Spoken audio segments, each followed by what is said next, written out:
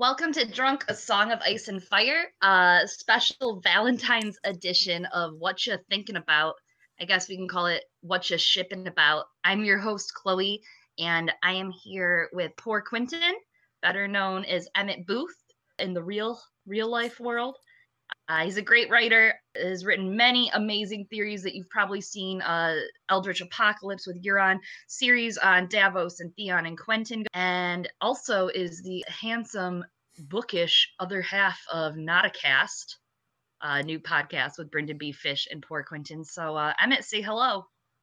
Hello and hi. Thanks for having me on. I've been looking forward to it greatly. Absolutely. Thank you for joining us.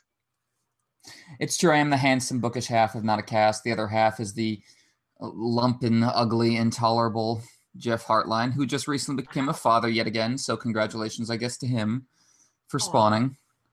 I don't feel nothing. Congratulations to his wife. More congratulations to Tina for making it through and thinking of England. I'm very proud of her. No, congrats to Jeff. He is a good dude. We like to play jokingly that he is a awful person, and he's not that bad. He's just mostly bad. He just plays one on TV. And by TV, I mean Twitter. Way he's written. It's just the way he was raised. Exactly. He can't help it. The poor boy. Emmett, tell everyone where they can find you on the internet and anything you're working on that you want to boast about. You have the floor, sir. Talk about myself, Chloe. I would never dream of doing such a thing. You can, most of my stuff is at PoorQuentyn.tumblr.com. It's PoRQuentyn.tumblr.com. And I'm at PoorQuentyn on Twitter. As Chloe mentioned, I've been writing a series of essays on A Dance with Dragons on the different POVs in that book. I wrote one on Tyrion and Davos and Quentin, my favorite. And I'm doing one on Theon now, the next one of which will be up tomorrow. So you can look for that on both Tumblr and Twitter.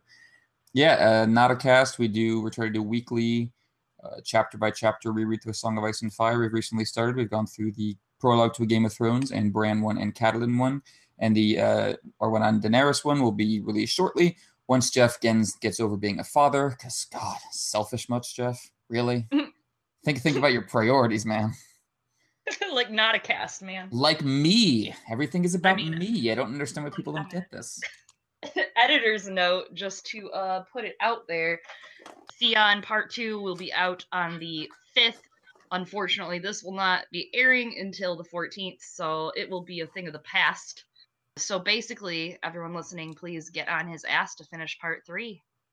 Yes, by the time you hear this, I will already be procrastinating on the third part, so indeed. 'Tis the way. Today, I kind of made Emmett get on with me so we could do some discussing for a special Valentine's edition of What You Thinking About, in talking about relationships in A Song of Ice and Fire. He agreed, kicking and screaming, obviously. I immediately regret this decision. He was like, oh no, a chance to get drunk with you on Skype and talk about relationships in A Song of Ice and Fire. That doesn't sound like the best idea at all. He is my consort, so I thought it would be a very fitting episode to get one of the most brilliant minds in the community on to talk about some menial makeout shit. You know what I'm saying? Mm-hmm. I love it. We're going to do this real interesting format-wise. We both came up with our top 5 relationships in A Song of Ice and Fire. We're going to try to guess each other's top 5, not necessarily in order, because I don't know where his heart truly lies, besides, like, Euron or, like, the charred ashes of Quentin. That's my main ship, Euron with the charred ashes of Quentin. What those two crazy kids will get up together, you have no idea. No idea, Chloe. No one understands them but me. Talk about a crack ship.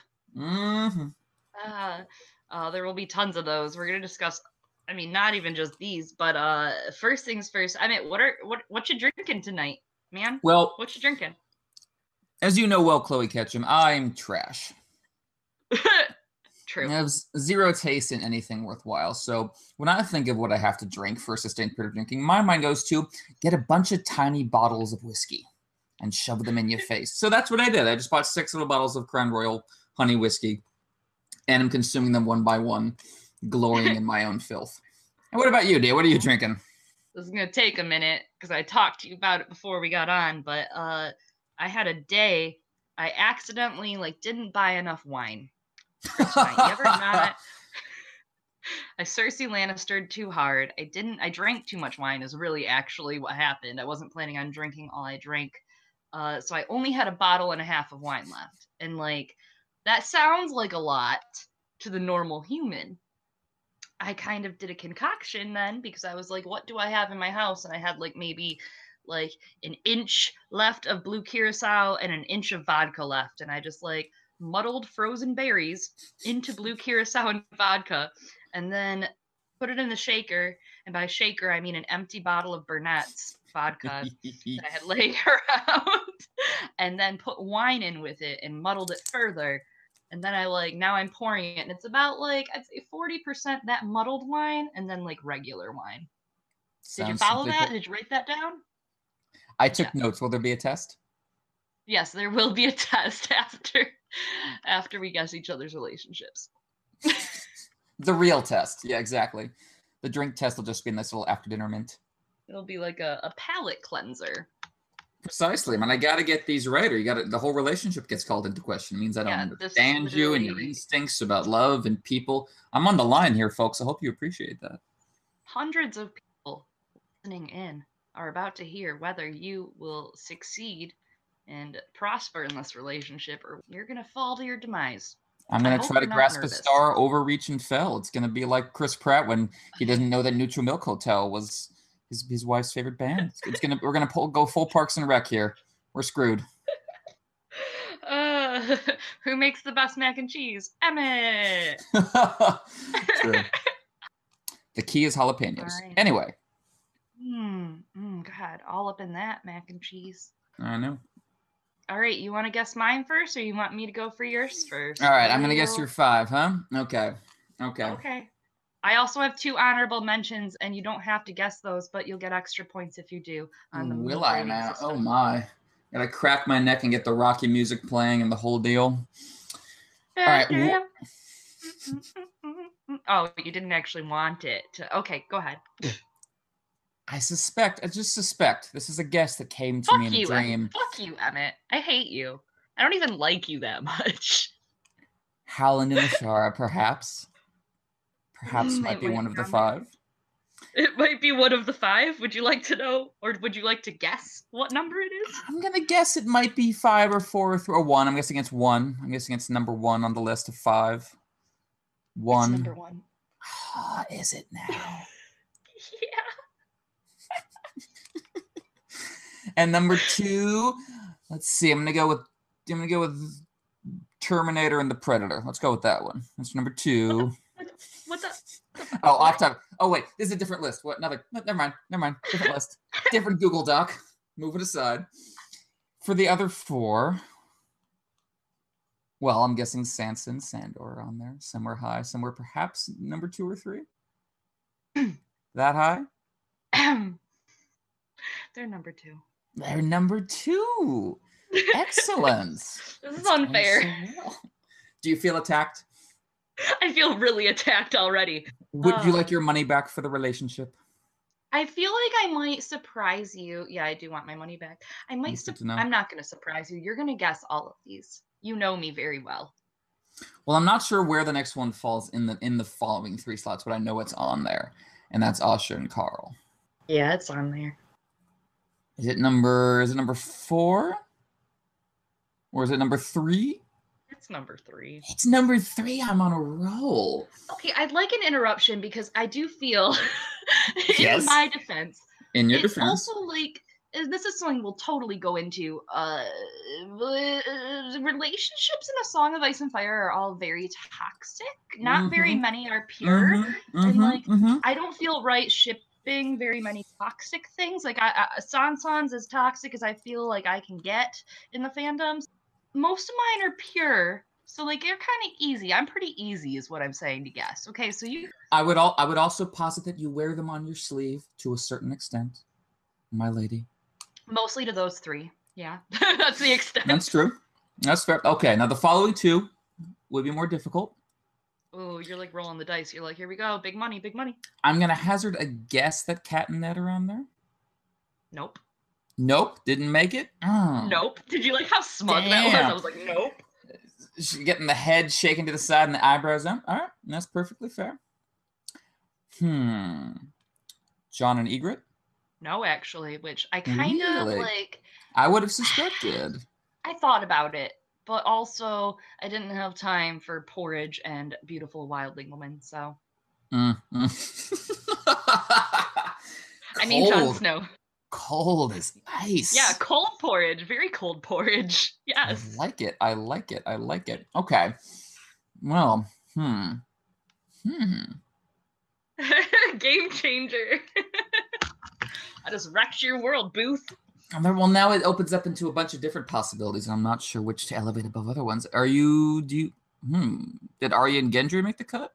They got an honorable mention. Okay. And it succinctly says, with an asterisk, when they're older. I just want to put that out there. Absolutely. Let's clarify that immediately. Then there's also FYI. Does not say that by Sansan at me. I don't care anymore. I wish I could. You know what? I've spent so much time defending it and saying, well, when they're older and when they're healed, I don't care. I don't care when it happens. It could happen right now. It could happen 10 years from now. It could never happen. It's not going to happen probably officially, but I digress. And that's what it's like inside Chloe's head. At me. I will, with pleasure. Now, I know we're not hardcore Jaime Brienne people, but they are an excellent pair. Are they on your list? They are on my list because... Okay, and I'll get into why. We'll come back to this, obviously. We're going to come back to, obviously, to delve into the why. They are. They're number 4. That's one that I was kind of surprised I put on there. I mean, I chose these when I was drunk, surprisingly. Mm-hmm. So they're mostly accurate. I would say I would maybe tweak things now that I'm drunk a different night, but... That's fair. That's fair. Okay. Let me think now. We're down to 1, folks. This is a curveball. I don't think you're going to guess this right away, but I think you're going to be really, I can't tell you how you're going to feel, but you're going to feel about it. You're like... Well, because, we haven't had anything really particularly crack shippy so far. Is it Roose and Walda? No, it's not. I thought about them too, though. She's trying to help me with her eyebrows again, folks. I fear I'm not picking it up. Yeah, that wouldn't help you, probably. You're on your last one. You're so close. Come on, dude. You got this. I'm sweating and tugging at my collar. We haven't had a gay one yet either. Is it Theon and Rob? No, it's not Throb. Well, I knew it wasn't going to be Thramsey. No, it's not Thramsey either. Good call. Not for me. Too soft. Too soft for that. Exactly. I'm too much of a dewy eggshell in the morning for that. Is it Stavos? Yeah. Yay! I knew you were gonna be proud. I'm extremely proud. I was like, the second he won't guess it at first. I'm like, I know he won't, but the second he hears it, he's gonna be like, that's my baby. I'm very pleased. I'm very satisfied. And then I have one other honorable mention. You want to try it? I don't think you'll get it. I might have to surrender to you on that one, babe. Okay. I know you're tired. You did a very good job of guessing the other ones. I'm very impressed. Yeah, I did. Yeah, you did. 10 points for Slytherin. My other one is, which this one was also, again, remember, these are how I did this drunk, is the Night King and his corpse queen, his corpse bride. I never would have guessed that, but I approve immediately. I know. It reminds me of you and me, just because I'm really pale, big bright blue eyes. And I fear nothing and would probably sacrifice people in my giant cold castle. Yeah, I was thinking that too, actually. That sounds kind of hot. I ship it. All right. All right, I gotta guess yours. Yeah, you do. All right, we're gonna nail these down real easy. Mm-hmm. Carl and Asha. Mm-hmm. Yep. 3? Number 2. Number 2. Mm-hmm. They're very sweet. They're very soft. John Con and Mooten. That is my honorable mention right there. Yes, good for me. Very well done. I know you're. That is my favorite gay couple in the series for sure. Stavos. Actually did not make my top 5 out of pure allegiance to their platonic relationship that I love so dearly. Aw, that's sweet. You just don't want to think about Stannis rawing Davos. I think of Stannis as Melisandre sexual. So, yeah, pretty much. Yeah, I get that. Like fire. Mm. Ew.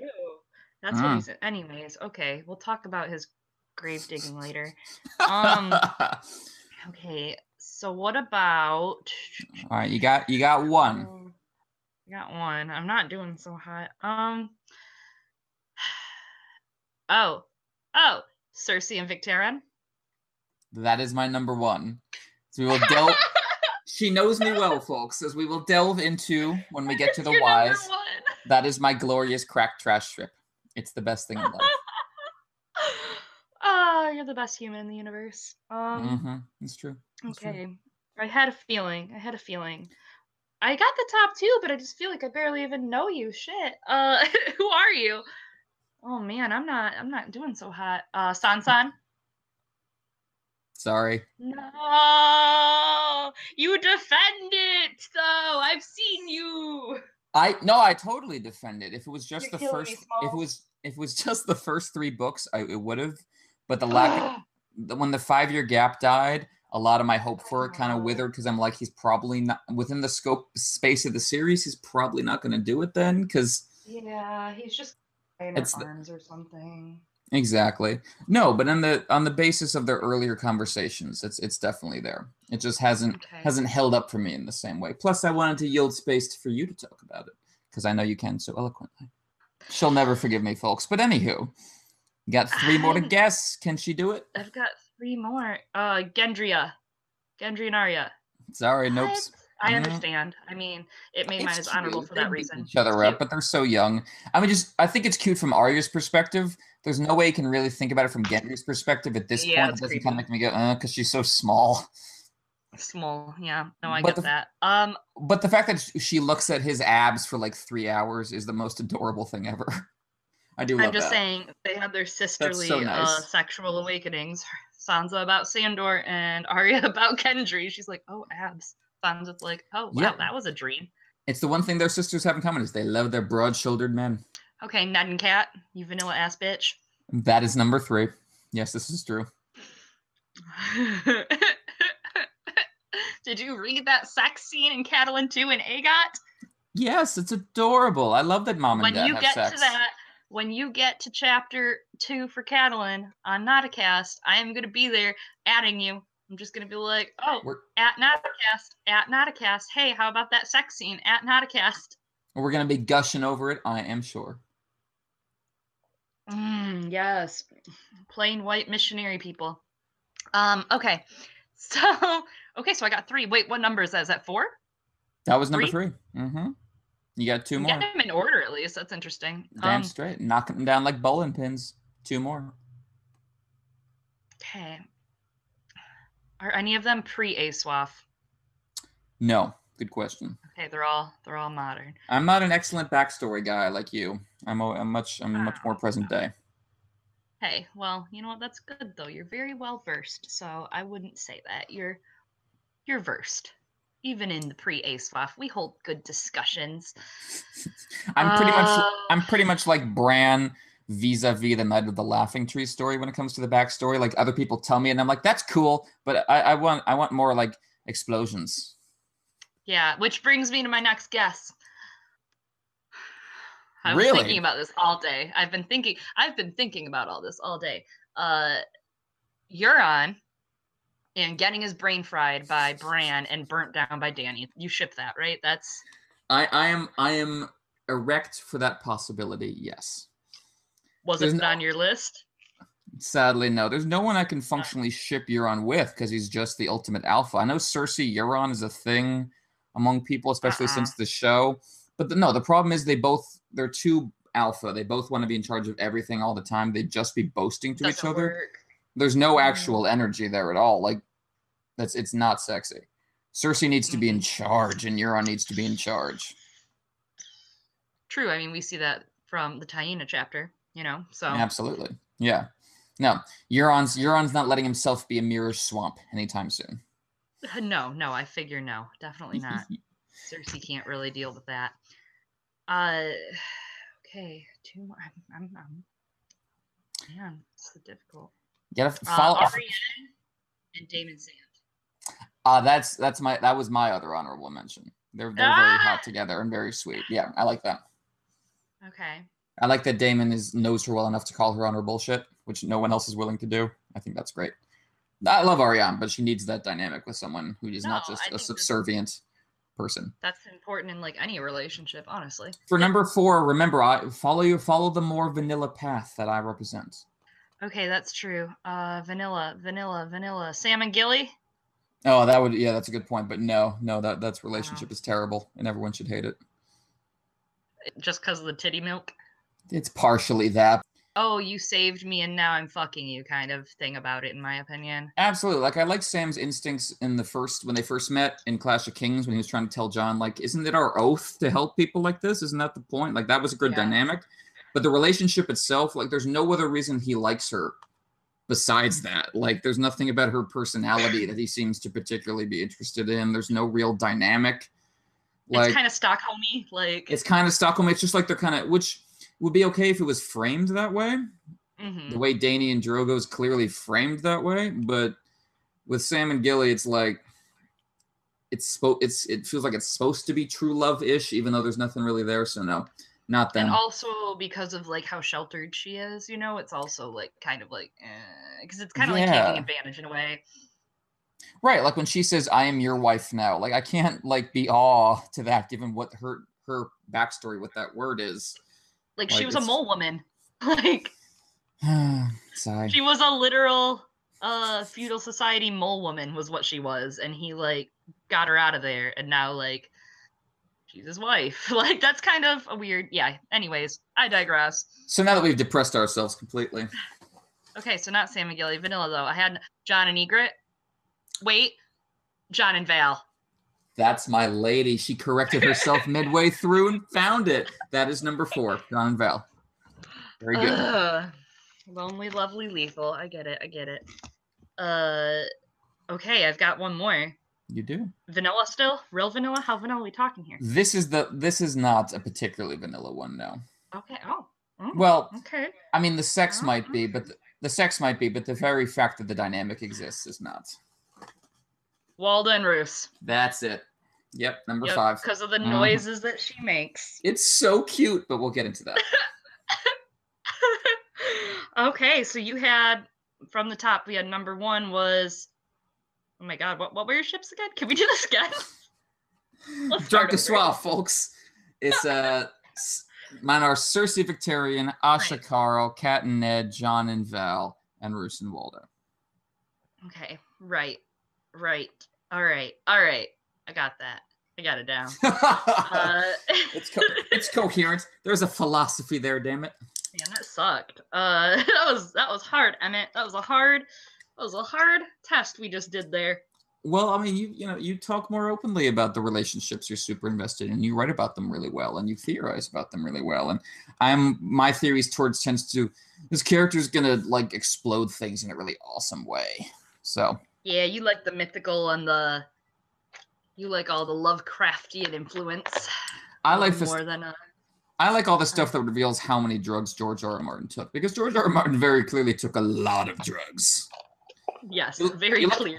You look at the House of the Undying, it's like, I wonder what you were doing all of college. Definitely tripping balls. Mm-hmm. Like straight just tripping. Yeah, I get that. I'm always more invested in like character analysis in general and motivations, obviously. Is like my favorite. I like what makes them tick and why they do actions that they do, but I respect the stuff I don't really understand, like stuff like that. LML, Lucifer means Lightbringer, always does all the mythical astronomy stuff, and I like respect it so much. But I sit there and half the time I'm like, nope, I'm dumb.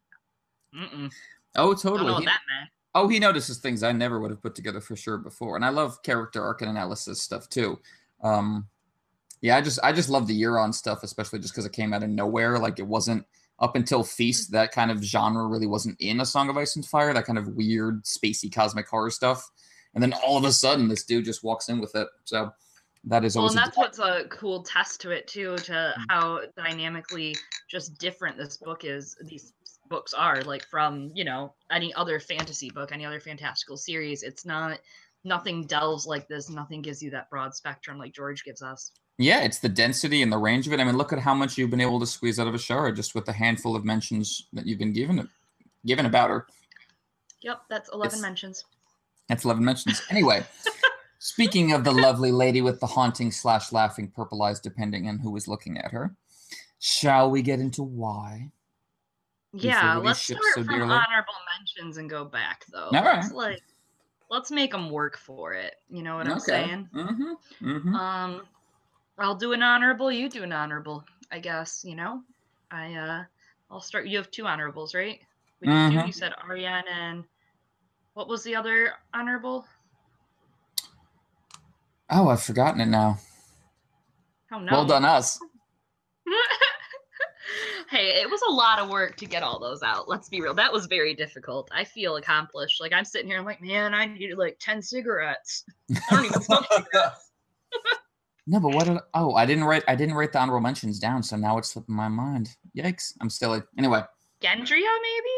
Did you say Gendria? No.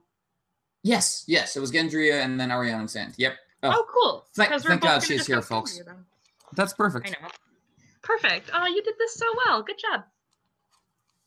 So I guess let's start off with Gendria, since we both had Gendria on our lists. I didn't actually put a quote down for that, but I think my favorite Gendria moment is definitely when they are in Acorn Hall and she has the dress on and he makes fun of her and the song is playing, Featherbed.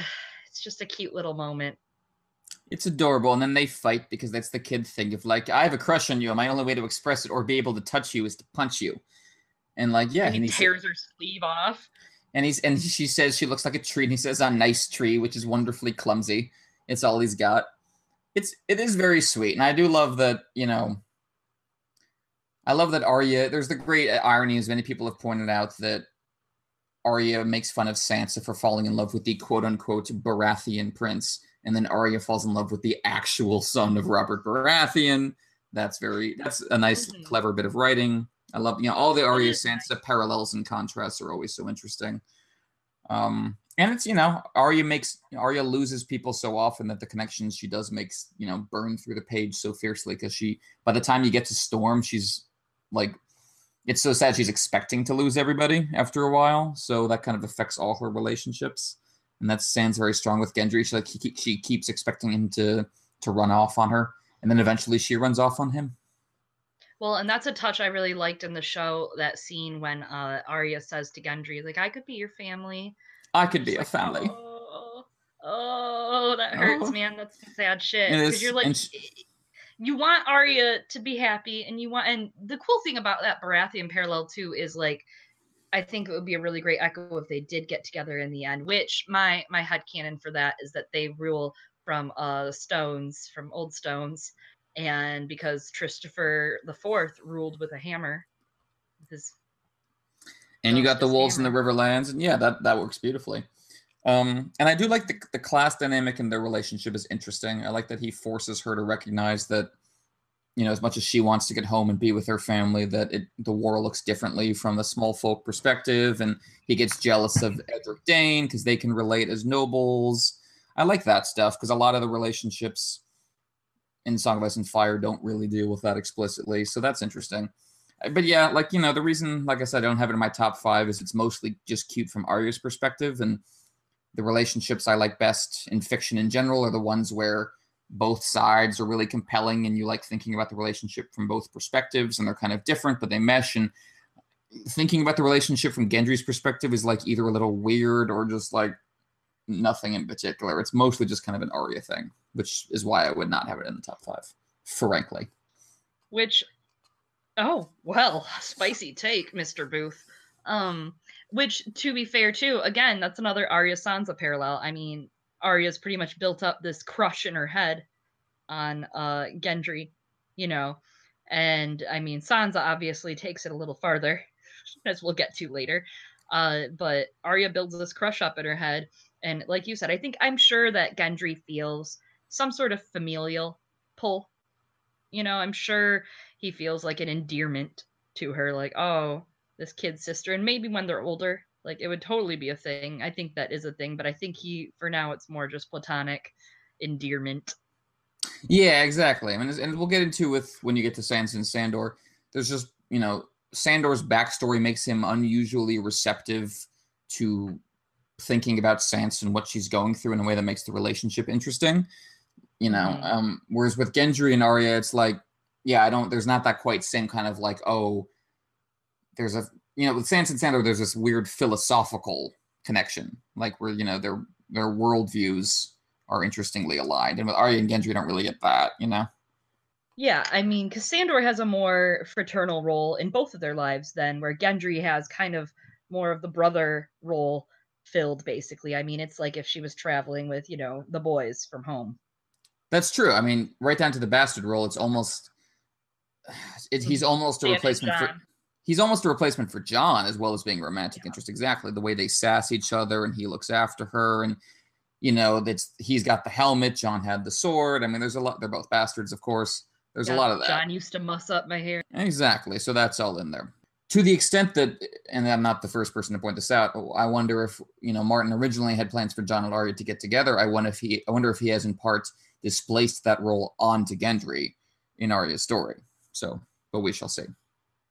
I would be interested about that, and I think that's also something that we'll get to in a bit as we move up and talk the Sansa stuff, because I mean, Sansa has so many suitors and different roles available that it would interest me to hear that. Yeah, they're cute though. They're cute kids. I love that. Like, I hope they do. I don't know, man. I hope they get together in the end. That'd be cool. I mean, no one else really gets her. They both deserve a little happiness, and it broke my heart when Gendry was calling after her as she ran off from the Brotherhood. That does get to me. It just makes you a little sad. It is. I know. I'm really glad that you're doing this with me, because I literally thought, I'm like, oh, it's us. We're the sad people. So we'll just get real feelsy about relationships. By the end, we're going to be like arms around each other singing Jenny's song, just. I named my blog after a kid whose whole life was finding out he's not the hero and nothing means anything, and his friends died for nothing, and now he's going to die horribly. Like, that's the fun. You got to just be sad about things. You okay, Emmett? Never. You okay, buddy? Nope. I'm never going to be okay. Anyway. What was your next honorable mention? Tell me your feelings about Arya and Daemon Sand. Yeah, I think these two were perfect, like, early 20s good relationship. Like, a lot of the relationships we might talk about are like screwed up teenagers or older people who are kind of developing a larger relationship. But like, yeah, I love that. I have a soft spot for, like, we were friends as teenagers, then we were enemies, then we were kind of romantically inclined. I like that they've kind of grown older together. As I said, I love that he is able to lovingly, firmly point out when she is lying to herself, which is an important part of any relationship for sure. I love that, she kind of still wants to sleep with him, but he's like, that it hurts his feelings that he really wants something more out of her, and she knows that, but she still wants part of him around. And it's like, it's this very kind of subtle, sad tension. It hasn't gotten over the top or dramatic in a way that wouldn't feel right. It feels, like a lot of what people complained about the Dornish plot, and I think it's perfectly fair, is how a lot of the stuff with Arianne and Eris Oakheart felt very stilted and kind of hallmarky, and just, it made sense for the characters. Eris Oakheart was a weird virginal guy who had never thought about himself or sex, or like he was just a babe in the woods, and that was the point. That works and that functions well. But like the actual writing of the relationship was, for a lot of people, just not particularly compelling in and of itself. And for me, Ariana Damon is like the counter example of that. It's, if you look at her released Winds of Winters chapters, there's just a really sense of strong history. It's like the anti-Asha and Triss. Like, Asha and Triss have the same thing of having been their weird, awkward, sexy make-out stages when they were teenagers at first exploring themselves. And now she hates him. And now she hates him, right? It's the opposite of that, because Triss refused to grow up and is still reliving that scene, and Asha's moved on. And with Ariana and Damon, they're both trying to move forward. And here's how I put it. I love that they are trying to find a space for each other in their lives, even though it's kind of awkward and there's no inherent space for each other in their lives anymore. But they still kind of want to they want to be part of each other still. I think that's very sweet. It's not developed enough for me to have it in my top 5. I think as we get more of the relation, I get the feeling from how the relationship works in her released Winds of Winners chapters that one of the primary sadnesses in Ariane's Winds of Winter tragedy that is going to develop is her relationship with Damon, and how we're going to get the sense of how it could have been, and like that's the thing she could have had. And we're going to get the sense of, yeah, that's what it could have been, but also like that she threw her life away to be with this prince, and she's going to end up in flames when he wasn't even real. And Damon Sand was right there. Ooh, that's gross, George. But anyways, I digress. It's the parallel to John Con. I mean, like that's Yep. And that's again, it's not that's mostly supposition. It's not developed enough to make my top 5. Well, it's also really, like you're saying, it's one of the most real parts of Dorne. You know, people do complain it's a little fantastical, a little over the top. It's very grounded. It's like a real relationship. These are real problems that real people have. Absolutely, Arianne and Aerys are very clearly a very plot-driven relationship. It needs to happen for the queen-making ceremony to occur. But Arianne and Damon, it feels very lived in, which, I get that for a lot of people that was the problem with Dorne, is that it felt very much like, hi, I'm George Martin. I'm doing the desert country. Here, I've read all these books where that's done, and I'm doing that part of it. It felt a little very kind of like... Yeah. George does eroticizing Dorne. Like, that's... Exactly. It feels kind of at a remove, like it's behind glass, in a way that a lot of the other story feels very intimate. And like you're really there with the people. Dorne, as much as I love it, he feels like he's not quite comfortable doing this kind of story, or he's not quite at home here. And Arianne and Damon helps ground it. Yeah, it's very grounding, and it's one of those slight human characteristics of the plot, and you get that here and there in Dorne. And I think that's kind of also what makes it sad about how it's going to end, because we all know that they're all going to die. I mean, they're all going to die. Yeah, that's the whole point of the Martells, is that they're a family that is tragically doomed to die horribly over and over again. Like, look at Oberyn and Quentyn, both of them. Are there 2 more, like, viscerally horrifying deaths in the series than Oberyn getting his face smashed in with thumbs, and Quentyn not even getting exploded to death immediately with fire, but just enough breath to cover him that he slowly burns to death over 3 days. His face was like the texture of petroleum jelly. Like, yeah, his eyes were pools of pus. Ugh. Yeah, no, that's the Martells. It's a very sad thing, but yeah, you need that grounding, and that's like I said, I think Arianne and Damon are partially there to make us sad that Arianne Martell is going to go. And I prediction, and again, not the first to make this prediction, but I would predict that she gets Damon Sand into the Kingsguard first, after marrying Aegon and getting with... I bet part of how she captures that coalition is she gets a white cloak for Damon Sand, and they have like a torture little relationship going for a bit. Well, it's like the confusion of, where do I put this relationship? How, like you were saying, how do I make him fit into my life after my life has become so complicated? And it's the easiest option. I mean, look at everyone else. Look at Kristen Cole. Look at Jaime and Cersei. Look at... Yeah, there you go. Mm-hmm. I mean, that's exactly how to deal when you become a queen is, oh, well, I can just put the dude that I want to fuck in the Kingsguard. It's true. Or look at, look at Rael and Bonifer Hastings. Sometimes you have to give that dude up, and then he's just left carrying a torch for you forever. Yikes. But anyway, so, yeah, that pretty much sums that one up. Yeah. And interruption, I just realized we totally forgot another honorable mention that I'm going to just name drop real quick. Dunk and Tansel Tutal. Hello? That's true. I can't believe I didn't even think about that. They can look over a raging crowd of people and see each other across a market square, and their eyes would meet as if they would be alone together. Yep. And also he broke an asshole's fingers for her, so can't go wrong. Yeah, no, really romantic, and she gave him the shield for free, so... God, I really do hope they fucked. I mean, is not the major theme of the Dunk and Egg stories, and I ask you as someone who's done a lot of content on the Dunk and Egg stories, is not the major theme that everyone wants to fuck Dunk all the time? Yeah, and he's just fucking oblivious. And that's the great thing. From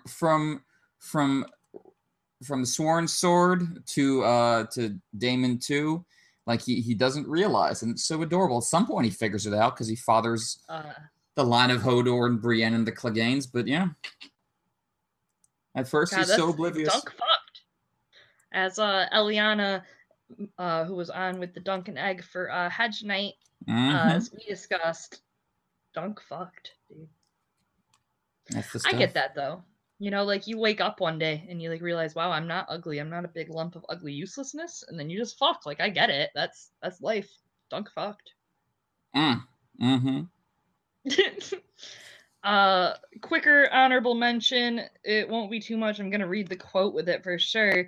But my other honorable mention is the Night's King and his corpse bride queen. It's Bran 4 in Storm of Swords, which is God, such a strong Bran book.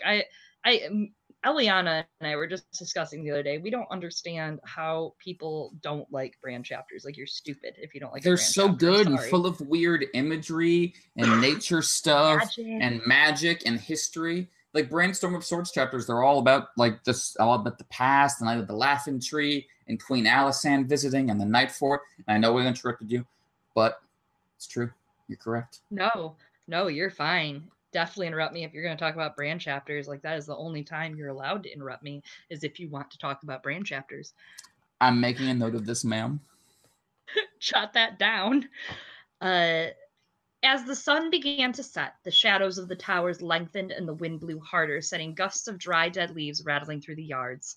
The gathering gloom put Bran in mind of another of Old Nan's stories, the tale of Night's King. He had been the 13th man to lead the Night's Watch, she said, a warrior who knew no fear.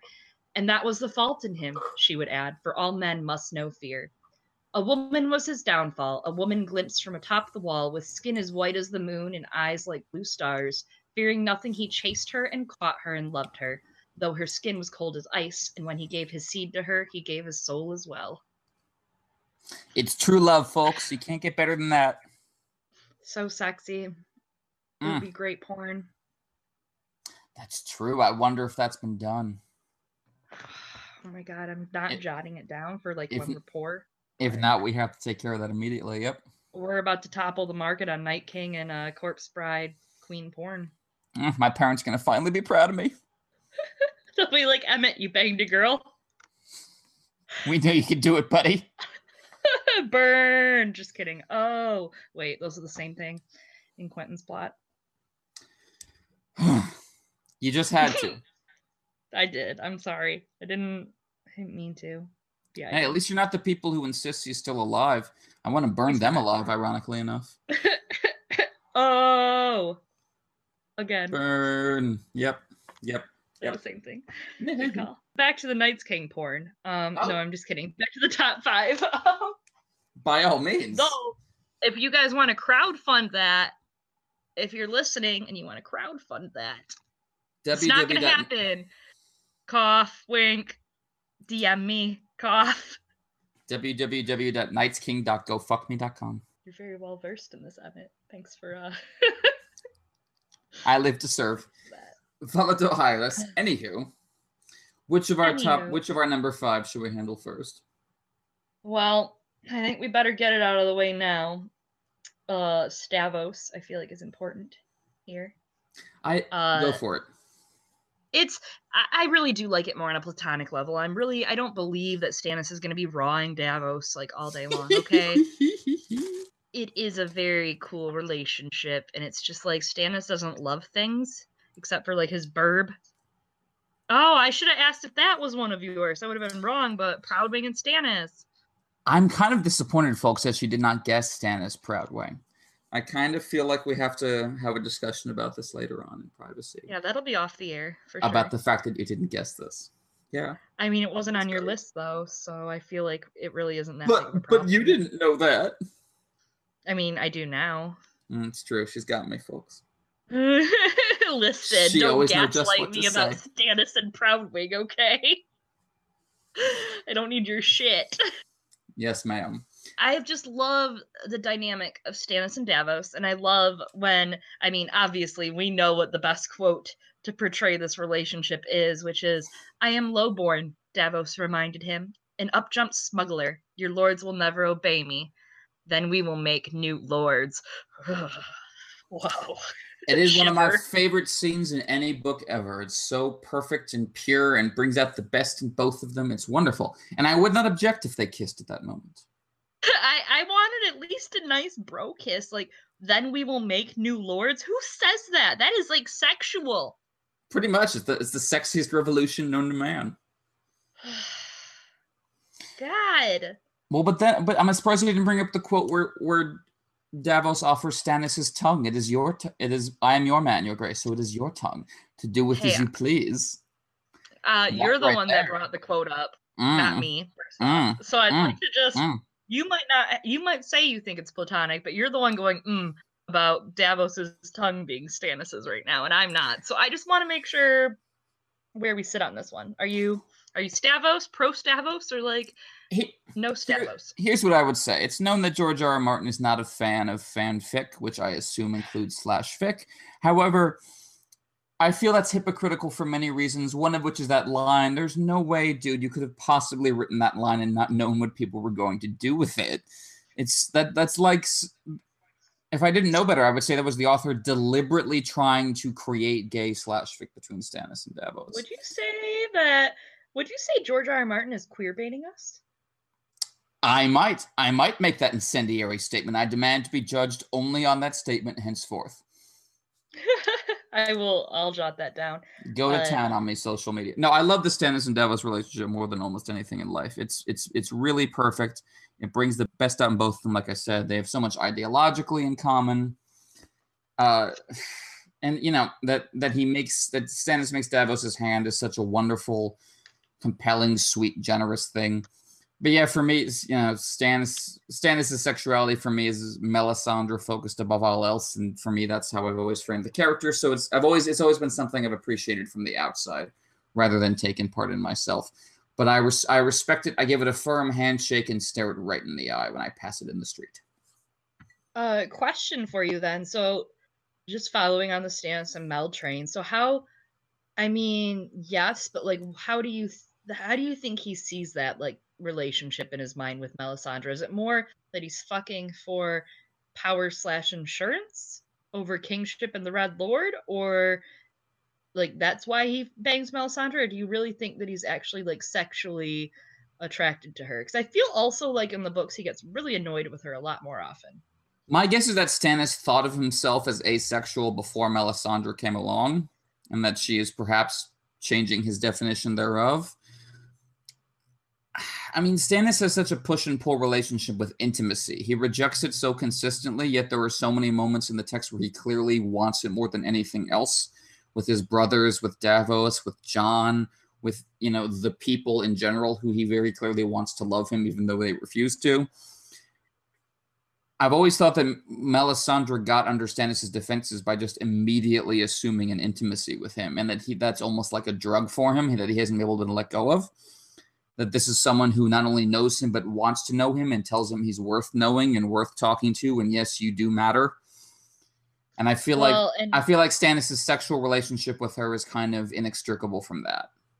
I absolutely agree with that at the end, because it's interesting because it's like he wants all the intimacy, but he feels like he's wronged pretty much in every level of his life, and he doesn't want to put the work in anymore to do it.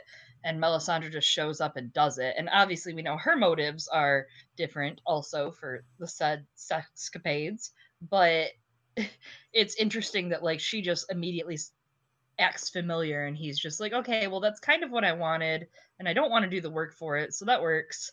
Pretty much. I mean, Stannis learned the lesson with Proudwing that if you put yourself out there and risk yourself, you're just going to get mocked, and you're just going to get told you're wrong. So maybe the thing to do is wait till someone comes to you and just reserve what you got and keep it in yourself and just like sit there on your little rock.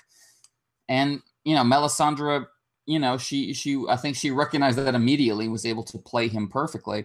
And I think that's what changed the relationship for him. But I still think he's obviously in huge denial about what that relationship means and why he's doing it. So, Stannis' relationship with Melisandre is, I don't want to say it's worse than actually burning people alive, but it is kind of the most wretched, petty part of his character. Cheating on his wife, and he's doing it for reasons of self-gratification, ultimately. And I suspect that if you look at Martin's comments, he clearly is very fond of Stannis and considers him on a higher plane than the rest of the competing kings. So I've always thought that maybe one of the reasons Martin, unlike the show, kept the Stannis and Melisandre relationship off screen is because it does not make Stannis look good at all. And Martin, as a Stannis fan, was kind of like, if I'm going to try to keep the readers invested in this guy in the least, maybe not show this part. And the show, which was never trying to get you to invest in Stannis, just showed that scene because they didn't have that. They weren't trying to keep you on board with this guy at all. Yeah, I feel like maybe Martin also thought, making him not likable now is not going to help the effect when he's really not likable later. Well, I mean, it's a very fine line Martin's going with Stannis, because you can clearly from Clash of Kings and Storm of Swords forward, you can see him going, all right, I'm leading this guy to this unbearably stomach-churning moment, but I don't want this moment to just be like, oh, well, look at that asshole killing his daughter. I want people to have their heart in their throats. I want people to be going, no, Stannis, don't do it. And, people aren't going to be doing that if they don't give a shit about the guy at all. You have to bring people in on why the guy is doing what he's doing and what he believes and what his best self possibly is. Otherwise, it's just a self-fulfilling prophecy. It's just Stannis being mean because Stannis is mean, and there you go. I mean, he's got a little more on the line than that. And it's, for me, that's why I love the Stannis and Davos relationship so clearly, because Stannis looks to Davos to, it's not just that Davos brings the best out of Stannis, it's that Stannis keeps Davos around for exactly that reason. You can see it in Storm of Swords. Stannis brings Davos out of the cell and makes him his hand because, you know who I am, right? You know the best part of me. I make my best decisions regarding you. Whatever it is with you, Onion Knight, you seem to understand that I have some worth in me. So I'm going to keep you around for exactly that reason, because everything else in my life makes me feel worthless. So that relationship is very sweet and wonderful that way. And the Stannis-Mel relationship, yeah, I think on the whole, there's a sexiness to it in that it's a guy who doesn't have sex kind of giving way to his animal instincts. There's something sexual about that and interesting, but it's kind of petty and tawdry and sad. So that's not something I ship on the whole. Honorable nod right there to one of our followers, Saren at Agenka. Yes. She her favorite crack ship with Stannis is Stannis and Asha.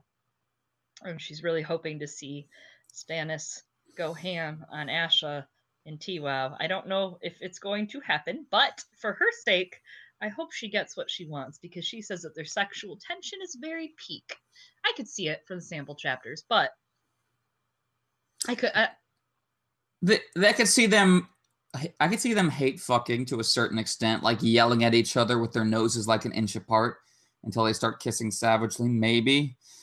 I mean, that's what she's into. That's literally that is what as we will get into. That is what she is into. So yeah, all right, I can see this. That's fair. It's fair. It's fair. Saren's a good egg. She is a good egg. She's a good. She's always listening and giving us her best takes, like how she wants to deep throat dunk for 8 years, or get fisted by Victarion's flaming arm. So. Yeah, that's that's sweet. She's a good girl. She's Anyways, darling. Yes, give me your number 5, baby. Tell it to me. Roose Bolton and Fat Walder Frey. Okay.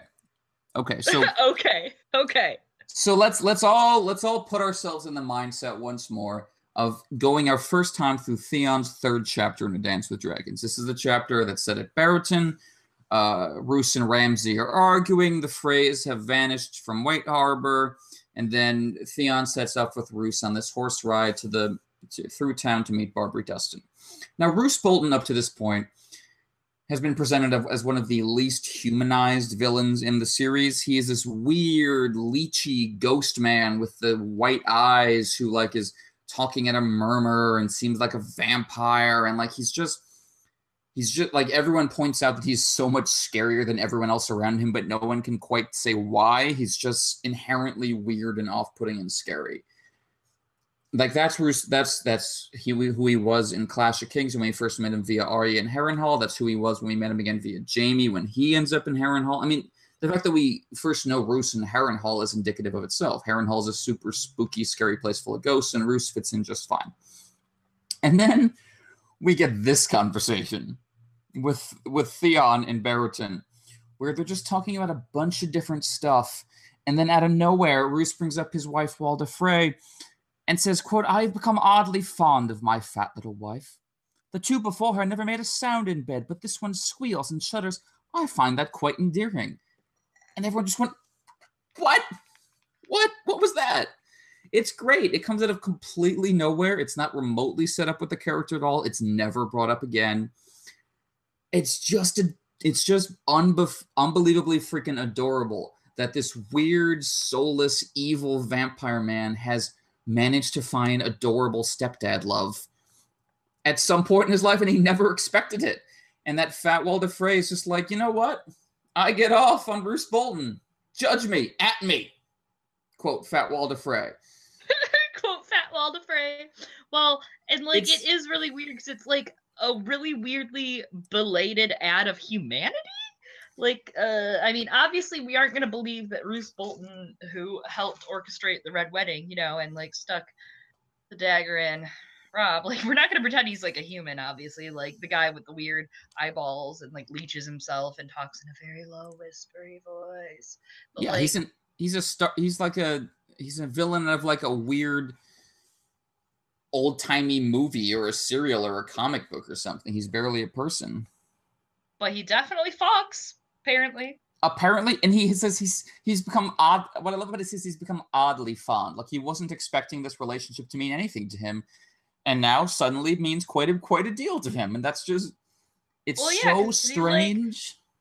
He comes to bed and he like gets in it, and it's just this like soft, fleshy woman, and he's all sharp bones and corners and leeches and like blood and vampire-y, and like he just like comes to bed and like bangs out this soft, nice chick, and he's like, wow, how did this happen? This fat, sweet lady.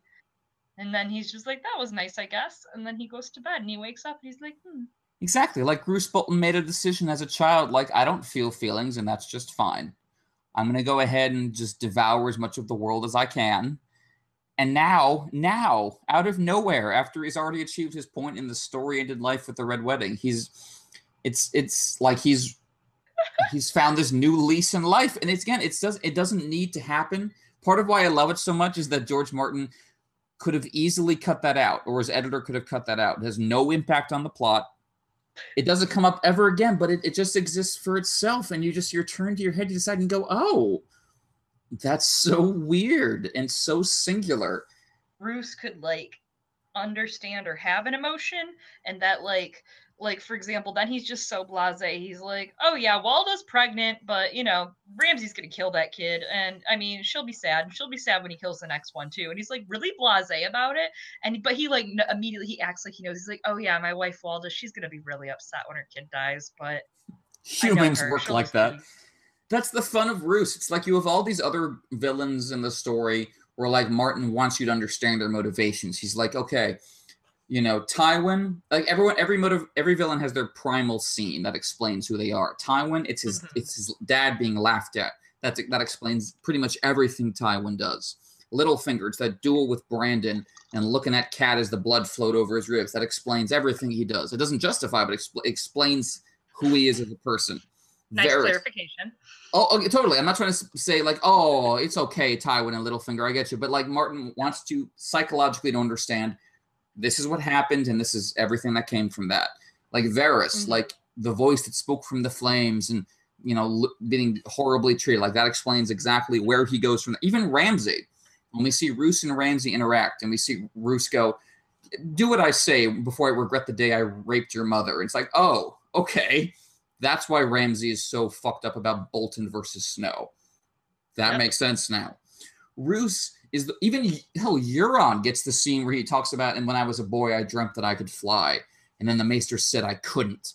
It's like, now I understand why you have this insane thirst and ambition inside of you. Roose is the one that gets nothing like that. There is nothing for Roose that explains the way that he is. Roose is just weird. And like you said, then as soon as he's talking about how much he likes Walt, he's like, yeah, and then Ramsay will kill my kids. I don't care. Whatever.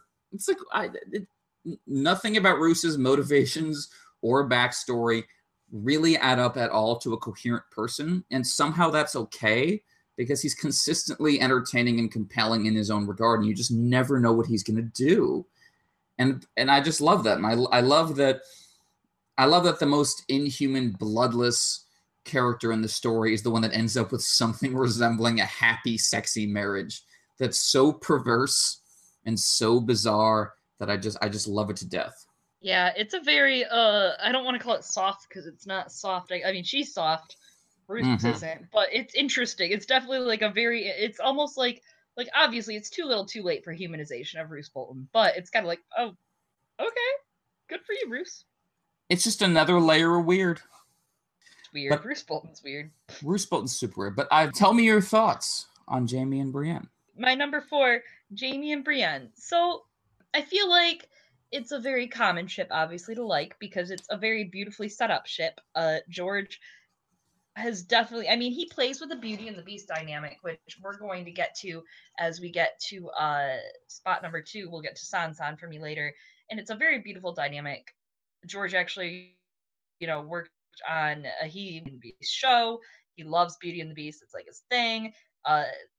So Jaime Lannister, this soiled knight who, has just fucked up but also been seen and no one will listen to him about like how he actually isn't a bad dude. And Brienne of Tarth, who has had this whole life of just like not getting to be herself or being made uncomfortable for being herself, being looked down upon for trying to go her own way in life by family, by other people, especially dudes, been looked at as ugly her whole life. And just these people, like Jaime's been looked at as ugly via personality his whole life, but beautiful on the outside, and she's been looked at as like this sad sap of an ugly woman. And just like this beautiful, just like joining of characters, and she makes him better, and like he doesn't do shit for her, but he gives her a sword, I guess, but makes him better, which is any girl. Okay, listen, let me break this down for you. Every girl can tell you we just want to fix shit.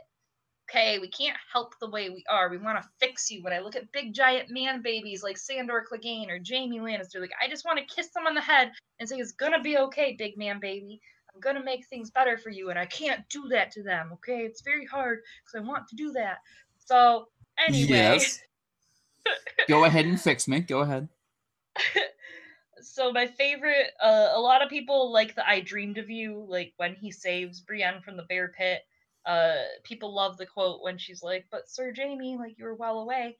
Why did you come back?" And he's like, "I dreamed of you." And people are like, "Oh my god, that's so romantic." But I, an intellectual, yes, ma'am. I prefer a different quote, which is when she's not even involved in the quote. It's right before he saves her from the bear pit.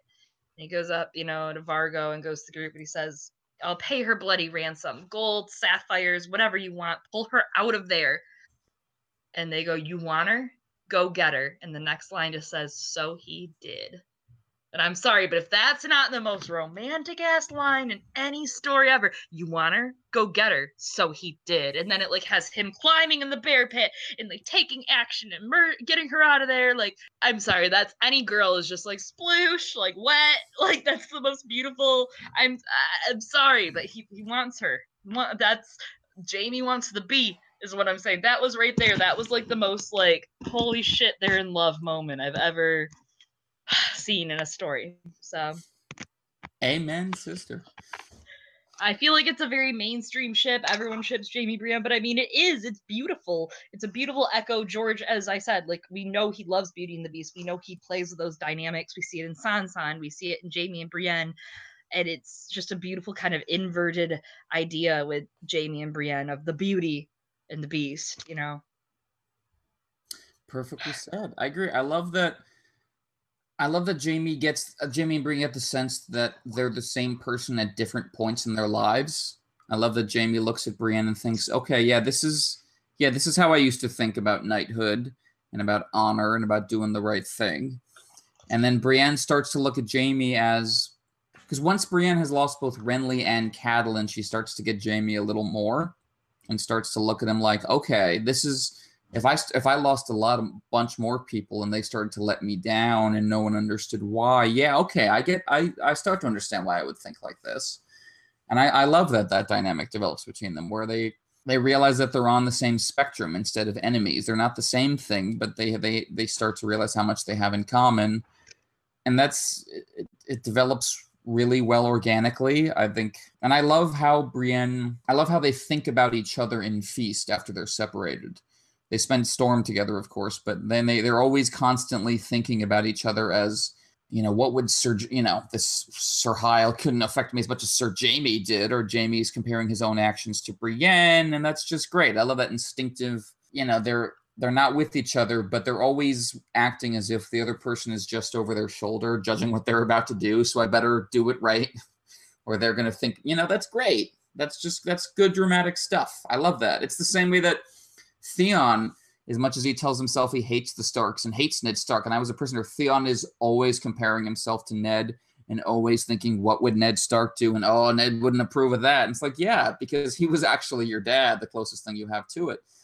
And yeah, same deal with Jaime and Brienne. As much as Jaime tells himself, stupid, stubborn, ugly wench, I hate her so much. And as much as Brienne starts off hating Jaime more than anybody, they start to realize that ultimately Jaime wants to be like Brienne, and Brienne realizes how easily she could end up like Jaime. And that dynamic is a beautiful thing. And, and the language in which it's written, like you say, is so romantic. You want her to go and get it, or just the way their duel is described, with the sword touching on her thigh, and she looked as if we were caught fucking instead of fighting, and all that stuff. It's the language around it is so romantic. You gotta love that. Absolutely. And I think that's also, especially the romantic language, is it makes you think of, when you hold memories about people or about things, you remember little reveries like that. You remember little they touched my face and they said this thing, and I'll remember that line of text for the rest of my life, kind of thing. That kind of shebang, you think those kind of things. So it's very real. It's a very realistic touch, and I think pretty sure it's gonna end in tragedy. It is a Song of Ice and Fire, and I don't think that they're gonna be together, obviously, in the end, which is sad, because they both have affected the other so much. And that's what their plots are about. You just, Jaime, especially with identity being such a big theme, and Jaime being the Kingslayer. And when he collapses in her arms and she yells the Kingslayer, and he yells, my name's Jaime. And that's a huge, that moment, that's a pivotal turning moment for both of their arcs, especially Jaime's. That's the first time he's ever gotten to rehash all of the trauma that he went through in doing the right thing. He didn't tell Cersei. He didn't tell Tyrion. He told this ultimately random person who he convinces himself he hates. And he does it because he sees himself in her, and because for some reason, of all the people who hate him, she's the one he wants to prove wrong. She's the one he wants to convince. And she gets under his skin. She gets under his skin, and he gets under her skin. And that's a great thing that they bring out each other. But I agree as far as the ending in tragedy goes. Dunk did not, retire to a nice cottage with Tansel Too-Tall for the rest of his days. Much as I would like that to happen, Dunk died in a fire, being awesome. Dunk died saving people from the fires, and obviously, we could see an echo of that. Who knows? I know you and I have discussed this a couple times, but when Cersei's going to die, it's just so we don't know when it's going to happen. It could happen. She could, retreat to Casterly, and Jaime shows up then. She, I don't think she'll be in King's Landing at all. Really interesting. Dop John on Twitter actually was talking to me once, and I don't personally agree, but I think it's a really cool idea and how he got there thought-wise. But he was talking about how he would love for it to be her caravan on the way back to Casterly Rock from King's Landing gets ambushed, out in the Westerlands on her way back, and she's in the middle of a field. No, she can't call upon anything in her life. She can't call upon excessive banners. She can't call upon her money. She can't call upon her beauty. She is just in the middle of a fucking field, and Jaime's horde meets up with her, and that's how it goes. I don't think that'll happen, but it's a cool idea what he said, and that always sticks to me, of stripping down her character and her luxuries. But Brienne is very much a rebound for Jaime, and by rebound I mean one of them's gonna die. But as like the plot progresses with them too, with Jamie and Brienne, something interesting to note is like he starts thinking more kindly on her and starts complimenting certain parts of her. Like he notices in the end of Storm, like he'll notice her eyes. He talks about how astonishingly blue and beautiful her eyes are, and like he starts noticing all these little things. And like even when he's apart from her in his POVs, he thinks about her, which like for Brienne to think about him, we're like, we know. Okay, we get it. You're wet for Sir Jamie. And everyone makes fun of her for it. And she's like, no, I'm not. But like in our heads, we're like, yes, you are. And then like Jamie, though, you know, when he thinks about it, that's a big deal because when you have an emotionally unresponsive man that you're into and you know there's an inkling in there that he's into you too, but it's not coming to the brim or the surface, you know, like that's a big thing. That's like that's a sign. We got to analyze that, girls. Like that's how it works in real life. So, I mean, like, I understand Brienne is what I'm saying. Well, I think that's something George Martin does so well. It's something he does, I think, particularly well with both Jamie and Stannis, to bring it back, because he's like, you know, if I make this character restrained and reserved and instinctively assholish 95% of the time as a defense mechanism, the 5% of the time they let someone in and they actually act emotionally vulnerable, that's going to hit like a hurricane because of what a contrast it is, and people are going to really respond to that. And I think he nailed it with both those characters in very different ways, but in both cases you have a character designed to bring it out of them. You have Davos designed to bring that out of Stannis, and you have Brienne designed to bring that out of Jamie. What I'm trying to tell you is that I think I'm a Jamie Brienne shipper now as of this conversation.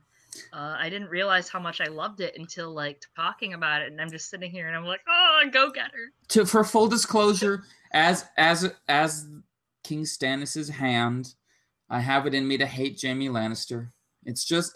Oh, no, like she deserves better, and Brienne is such a pure fucking soul. I mean, she's Dunk, less simple, but she's Dunk with a little more education, and she is so good and pure and such a good girl, and you want good things for any boy that talks to her. I'm like, get away from Brienne of Tarth. Like, you do not deserve to even breathe the same air as her.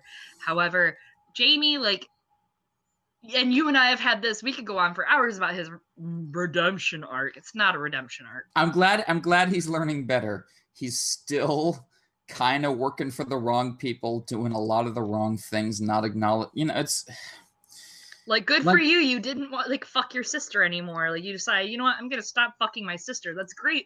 But you're still, like, out in the Riverlands, like, look, Edmure, this sucks. I have to come to you right now and do this. But here's the deal. Because of my allegiance, you have to fucking listen to what I say. If you don't, I'm going to make your life hell anyways. Like, he's still bullying. He's a lawyer for the mob. He's a nice, friendly face on top of a corrupt, illegitimate, blood-soaked organization. Like, yeah, I'm very glad that he punched Ryman Frey in the face. That's nice. You know what he was there to do? Hand the castle to his family. That's his job. Like, ultimately, the fact that he hit the dude is an insignificant detail next to the functional reality of why he's there. He's there to hand out things to the guys who did the Red Wedding. That's his job.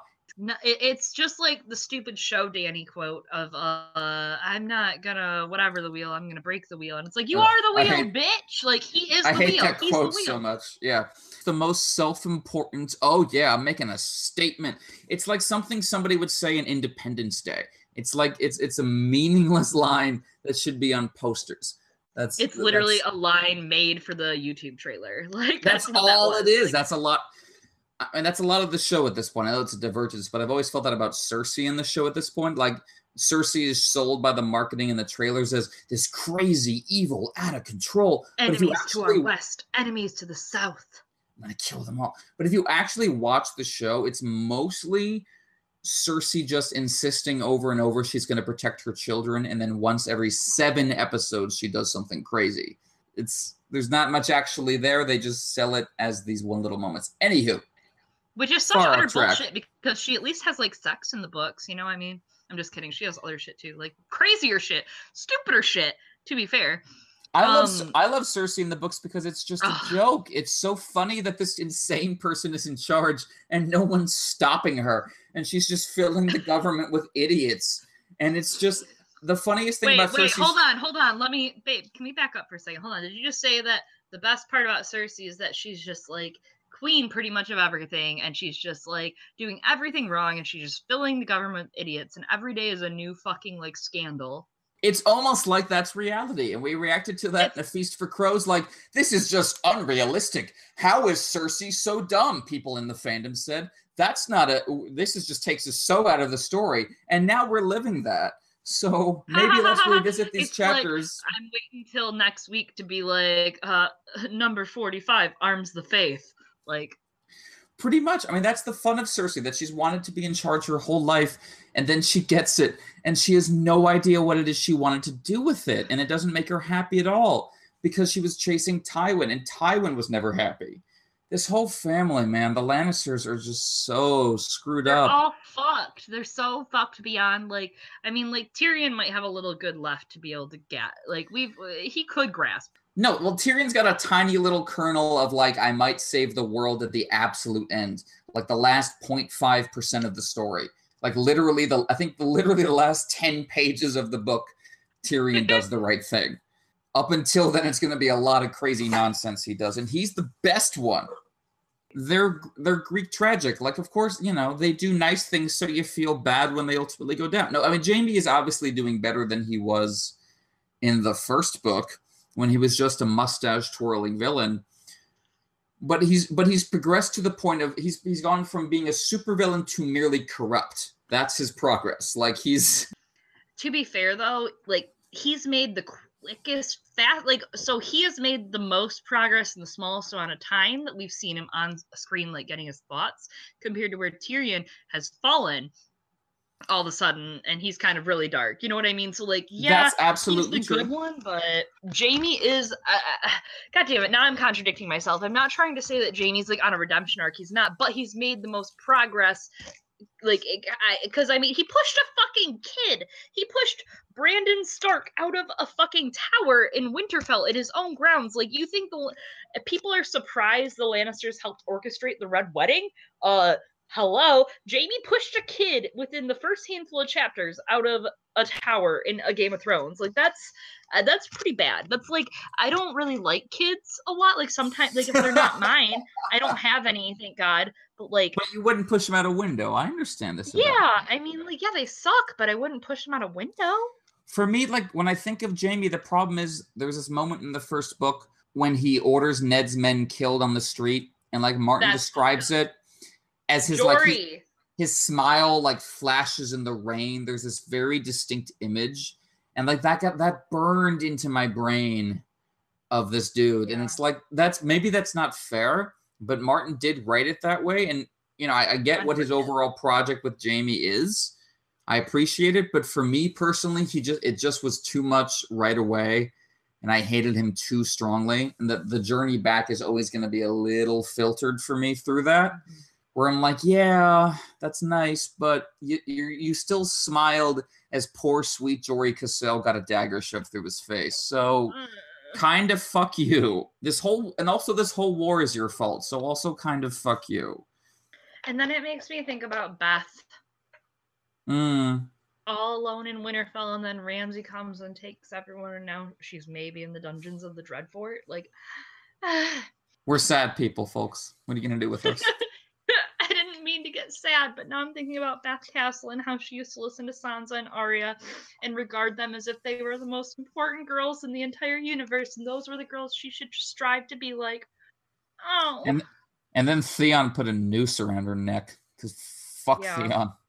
I mean, fuck my son. Yes. I hate him so much, but I love him. I'm writing a whole series now about how Theon didn't deserve anything that's happening to him in Ramsay's hands, but he's still a fucking horrible human being. Baby, I think it was your turn. Number 4. My number 4 would be Jon and Val. All right. So. Lonely, lovely, lethal.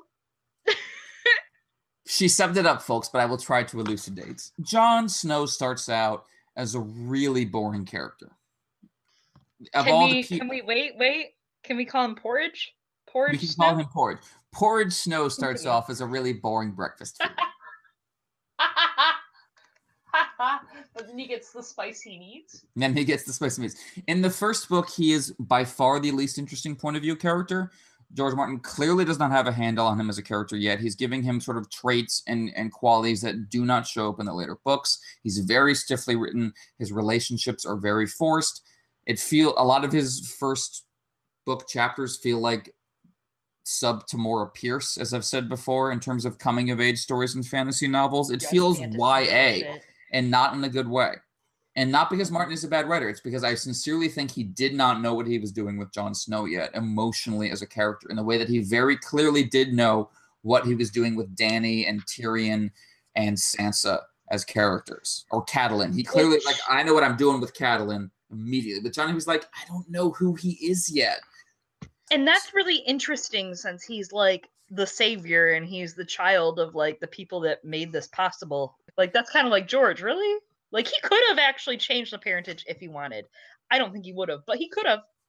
One of the things I love about A Song of Ice and Fire, in a weird way, is that Martin almost feels like he keeps getting ahead of himself with the story, which is why it's taking so long. He keeps setting up ideas and characters and traits and elements that he doesn't really fully understand yet, and keeps like, I'll figure this out.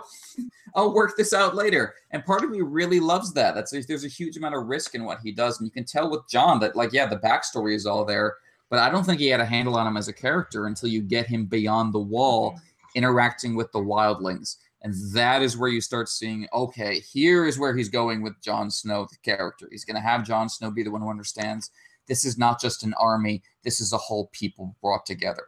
And that's the heart of Jon Snow's character, is that he's the one who sees humanity in the wildlings and devotes himself to bringing that forward. And what I find really interesting about that in terms of shipping, the subject under discussion today, is that Jon at first develops these really destructive, deceit-laden relationships with the wildlings, relationships that cannot last in the realms of both romance and fatherhood, paternal relationships. And Jon is, of course, always looking for a father figure to replace Ned Stark. That is the central drive of Jon Snow's character. It holds from Tyrion to Benjen to Donal Noy to Maester Aemon to Lord Commander Mormont to Mance to Tormund to Stannis. Everyone Jon Snow interacts with is like, are you my dad? Can you give me the love that Ned Stark failed to give me? And that's, of course, ultimately leading to the revelation of Rhaegar as his actual biological father. And Jon develops one of his many deceitful, not quite the same father relationships with Mance, and he develops this very dishonest relationship with Ygritte, a very hot, sexy, sweet relationship in many respects. That was his first real relationship. Quite literally a coming-of-age relationship, yes. But it's built on lies, ultimately. He's lying to Ygritte. Ygritte's like lying to Mance about why he's there and kind of forcing him into a sexual relationship. I love it in a lot of ways. I love both of them, but it's not the healthiest relationship. It's not a long-term relationship, and they both know it. They both know it's going to end with one of them dead. That they're ultimately, like, Ygritte's not stupid. Ygritte knows that Jon is not genuinely with them. Ygritte knows that Jon is a spy. You can tell at several moments that Ygritte understands what's going on, but she really likes him, and she wants something out of this life, and she wants to believe this can work. And for me, like, ultimately, that's what, a long lead into why I ship Jon and Val, is because I think what you get ultimately in Dance with Dragons is Jon forging, or trying to forge, relationships that actually could work with the wildlings. And that's part of his arc as Lord Commander and trying to integrate with them with the realm. That he develops his father relationship with Tormund Giantsbane, which, as well as being just freaking adorable, because it's Tormund, but that is genuinely a working relationship, and that they both clearly love each other and respect each other, and they make it work. Like, Mance, much as I love Mance, was never actually going to make this work, because Mance could never bend the knee, and he could never actually bring the wildlings through the wall, because his plan was, I'm going to take over part of the North, and the North is just going to be cool with that. That's just what's going to happen. And Tormund is the one who realized, there needs to be some give and take for this ever to work if we're going to stand together against the others. And that only happens because Jon and Tormund have a great relationship. And why I ship Jon and Val is because Jon and Val develop this really kind of organic respect and sweetness for each other that ends up helping the overall project of integration, and ends up helping Jon as Lord Commander, and they can work together in the way that Jon and Ygritte, part of the sexiness I get is that it's doomed. I get that's why part of why one would ship it is because it's never going to work, and there's a heart in your throat element to that. I do get it. but I ship John and Val because part of me is like, no, we should want better for John. We should want better for the protagonist of this huge fantasy epic. We should want him to develop relationships that can last. And the John and Val, they do interact as better as human beings than John and Egret ultimately do. Quote, Val kissed him lightly on the cheek. You have my thanks, Lord Snow, for the half-blind horse, the salt cod, the free air, for hope. And that's more than John and Egret ever really had, is hope. They had the moment with each other, as sexy as it was. They never had the long term. They never had the future for each other's peoples. They were doomed. And I like this because it's not. Now tell me why I am vanilla and stupid and wrong, please. I eagerly await you. I respect that you eagerly await me. You eagerly await me. Oh, folks. Do you know that Chloe Ketchum does stand-up comedy? I am pretty clever. So I appreciate that you eagerly await me. But I respect that. I agree with a lot of things. I was telling someone today that when I first started reading the books and when I first started watching the show, it's a big confession. Are you ready? I don't know. You hate Jon Snow. Just say it. No, I don't hate him. I think he's boring in the first few books. Anyways, that's not the point. Listen, Porridge Snow is not the point right now. I just feel like if you're the kid of the savior, like you're the savior kid of like the people that basically made this series happen, like shouldn't you be more interesting? Anyways, what I'm saying is no, I respect that. I have two trains of thought. One, I thought a lot today about how John's choice of relationship is interesting and not quite. It's a rule of three, so like let's break this down right quick. That Egret could slit a man's throat or kiss his neck or whatever. Val, lonely, lovely, lethal. Okay. And then Daenerys, dragons. So that's dragons are hard to beat. But I'm just saying that's John Bad Boy Snow with his mommy issues is over there like gonna fuck a crazy chick every time. Wildling bitch, let's go. Wildling bitch, let's go. Chick with some dragons, that's close to Wildling. She has Wildling Horde. She has Dothraki. Like she's the leader. He has a type. Okay, first off. True, and Dany also does have a type. Pretty boys. Dany has and anyone with a mustache to twirl, Dany has a particular thing for.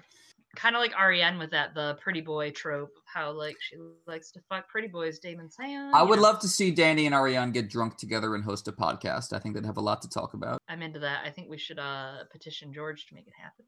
I think he can make it done. But no, it's true. I mean, what I think ultimately makes Jon an interesting character when you get to Dance, and Dance is really where Jon is an interesting character as Lord Commander, is he's got the struggle between his job and his love for his family. And that comes through really strongly in that book, as every decision and every scene is all about, is Jon the Lord Commander or is Jon a Stark of Winterfell? And which does he care about? And they're clearly in direct conflict with each other. And that's what starts making him it gives his emo-ness more gravity and more weight, because both those things are really important. And I like that his relationship with Val and Tormund kind of reflects that and ties into that Stannis offers him Val if he will take Winterfell. And Jon ultimately turns that down. He's got that moment where he looks at Val in the window and says, I'm not the man to get you out of there. And that was always such an interesting moment for me with Jon as character. It's him saying, I'm not going to be this particular kind of fantasy hero. Saving the princess in the tower is something that seems like I should do. It's kind of what my dad did, almost in reverse. But it's the thing I'm rejecting. My job is going to be this very kind of political, unsatisfying, bit by bit job. That's what I believe in. And that means giving up saving the princess and going home to the castle. And for me, that's an interesting moment for Jon. It's the moment where he kind of grows up a bit. And I do like that dynamic. Whereas with Jon and Egret, as important as it is, it feels to me ultimately rooted in Jon being a teenager. And Jon being a teenager is the least interesting thing about it. And so to explain what I was going to say, I completely forgot until just a second. Thankfully, you reminded me. Egret was my favorite character. When I first started the show, I started the show in 2012, and it was 2011 and 2012 I started reading the books.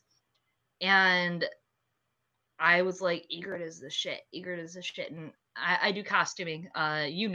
Not everyone else might know, but I do costuming and I do cosplay, and immediately everybody I knew was like, do you watch Game of Thrones? You should cosplay that Sansa chick. And I was like, I hate her. She's so annoying. I don't want to cosplay her. Anyone that knows me or my works knows I love Sansa now. So this is a very funny story. But so I have first time through, we were just a bunch of people are discussing this on Twitter. I mean, you missed so much the first couple read throughs of A Song of Ice and Fire. And I didn't realize like right away, like I didn't know Egret was gonna die the first read through. I didn't know, and then I saw the episode and I read the book. I read the book first, and then I saw the episode, and it was just horrible both times. I was just like, "What? This is real? Egret dies? This is horse shit!" And I was so mad, but I didn't understand Sansa's characterization, and I didn't like want to. Kind of, I guess. Like I was very close minded to it. But Egret for me was like she was my favorite. I love my favorite thing is her speech with the kneelers only have to kneel. That speech and like my land, like my daughter, my land, like my etc. Like it was just such a politically charged speech. It really encompasses the whole entire idea of wildlings and of like what they live like and how their lifestyle is above the wall and like how they see below the wall and how Southern politics look to them and how the Southerners see them. It was just such a big divide. And it's also the other thing that's so interesting from what you were just saying with John rejecting these ideas and things of like I can't save the princess in the tower. He's not going to be like Rhaegar. Rhaegar made mistakes, I think. We don't know obviously the whole truth. We don't know. We know RLJ. We know Rhaegar and Lyanna definitely liked each other, loved each other, whatever. And they were together, whether it was lust, whether it really was love, whether it was for prophecy, something happened and she went with him and she died holding the flowers he left her in the tower in her hands, like she crumbled those petals up and they fell from her palms as Ned told her that he would take care of John. And we know that, like, whether you believe show, whether you've paid attention when you read the books ever, we know this. We know what happened. And John is taking the road less traveled, not to Robert Frost it in a way that he like you said, he's not going to climb up there and save Val. That's not his fight. His fight's going to come with the War for the Dawn. His fight is going to come with making the world right. He's not going to put a girl in a tower to have a prophecy baby. John is not either of his dads. He, says constantly, he says Ned Stark stuff. He says, my Lord Father this. I wonder if my Lord Father ever felt the way I feel, lying next to Egret, thinking Ned, but also Rhaegar, the same thing. It's like all these aspersions you cast on Ned, thinking that John's his bastard, and then you realize, oh shit, no, I'm casting these bitches on Rhaegar. Like, it's an interesting thought process, and I think John does his duty. As we see, Stannis respects him for that, doing his duty, gives him the nod when he does the Ed fetch me a block. I think it's interesting that Ned like taught him his duty, and John knows to use respect, do his duty, and do the right thing. And I think after he comes back from the dead, he's going to grapple with that a lot, and he's going to hit the dark side that Rhaegar probably saw a lot of. That was really great what you said about Ygritte. I think she's such a great, fully fleshed out and formed personality, and she has such a huge impact on John. But yeah, it's such the doomed romance is so part of them from the beginning, and my favorite scene in their whole relationship is when they sing the Last of the Giants song and he doesn't get it, and he's like, "Oh, there are hundreds of them," and she's like, "Oh, hundreds." Sweet, sad moment, but it also gets at how doomed their relationship is. It's always surrounded by these images of things passing away and the conflict and what they're going through, and it's just. But you do get the sense that it's a learning experience for John on the whole, and that he's trying to not have, ultimately not have the blind spots, hopefully, that Rhaegar had, like you said. I mean, we obviously don't know the details about what Rhaegar's relationship with Lyanna was like, but we do know what Rhaegar acted like when he got back. And was just like, he was like to Jimmy, you know what, I really should have thought about this and had a council and replaced my dad and talked to people. That would have been smart. Too bad I just ran off with someone and didn't explain myself. Anywho. I don't want to, apologize for Rhaegar because, I mean, either way, no matter what, as you know, it was shitty. Leaving Elia in King's Landing and their kids, leaving his children. Shit, man. Okay, leaving his kids. Like, I used to, I don't want to say romanticize a lot Lyanna and Rhaegar, but I mean, it's romanticized and you're supposed to romanticize it. And like leaving his children and his wife, quote unquote, in King's Landing under his dad's reign, I get he didn't have much control over what happened there like that. Like, he left with Lyanna and whatever.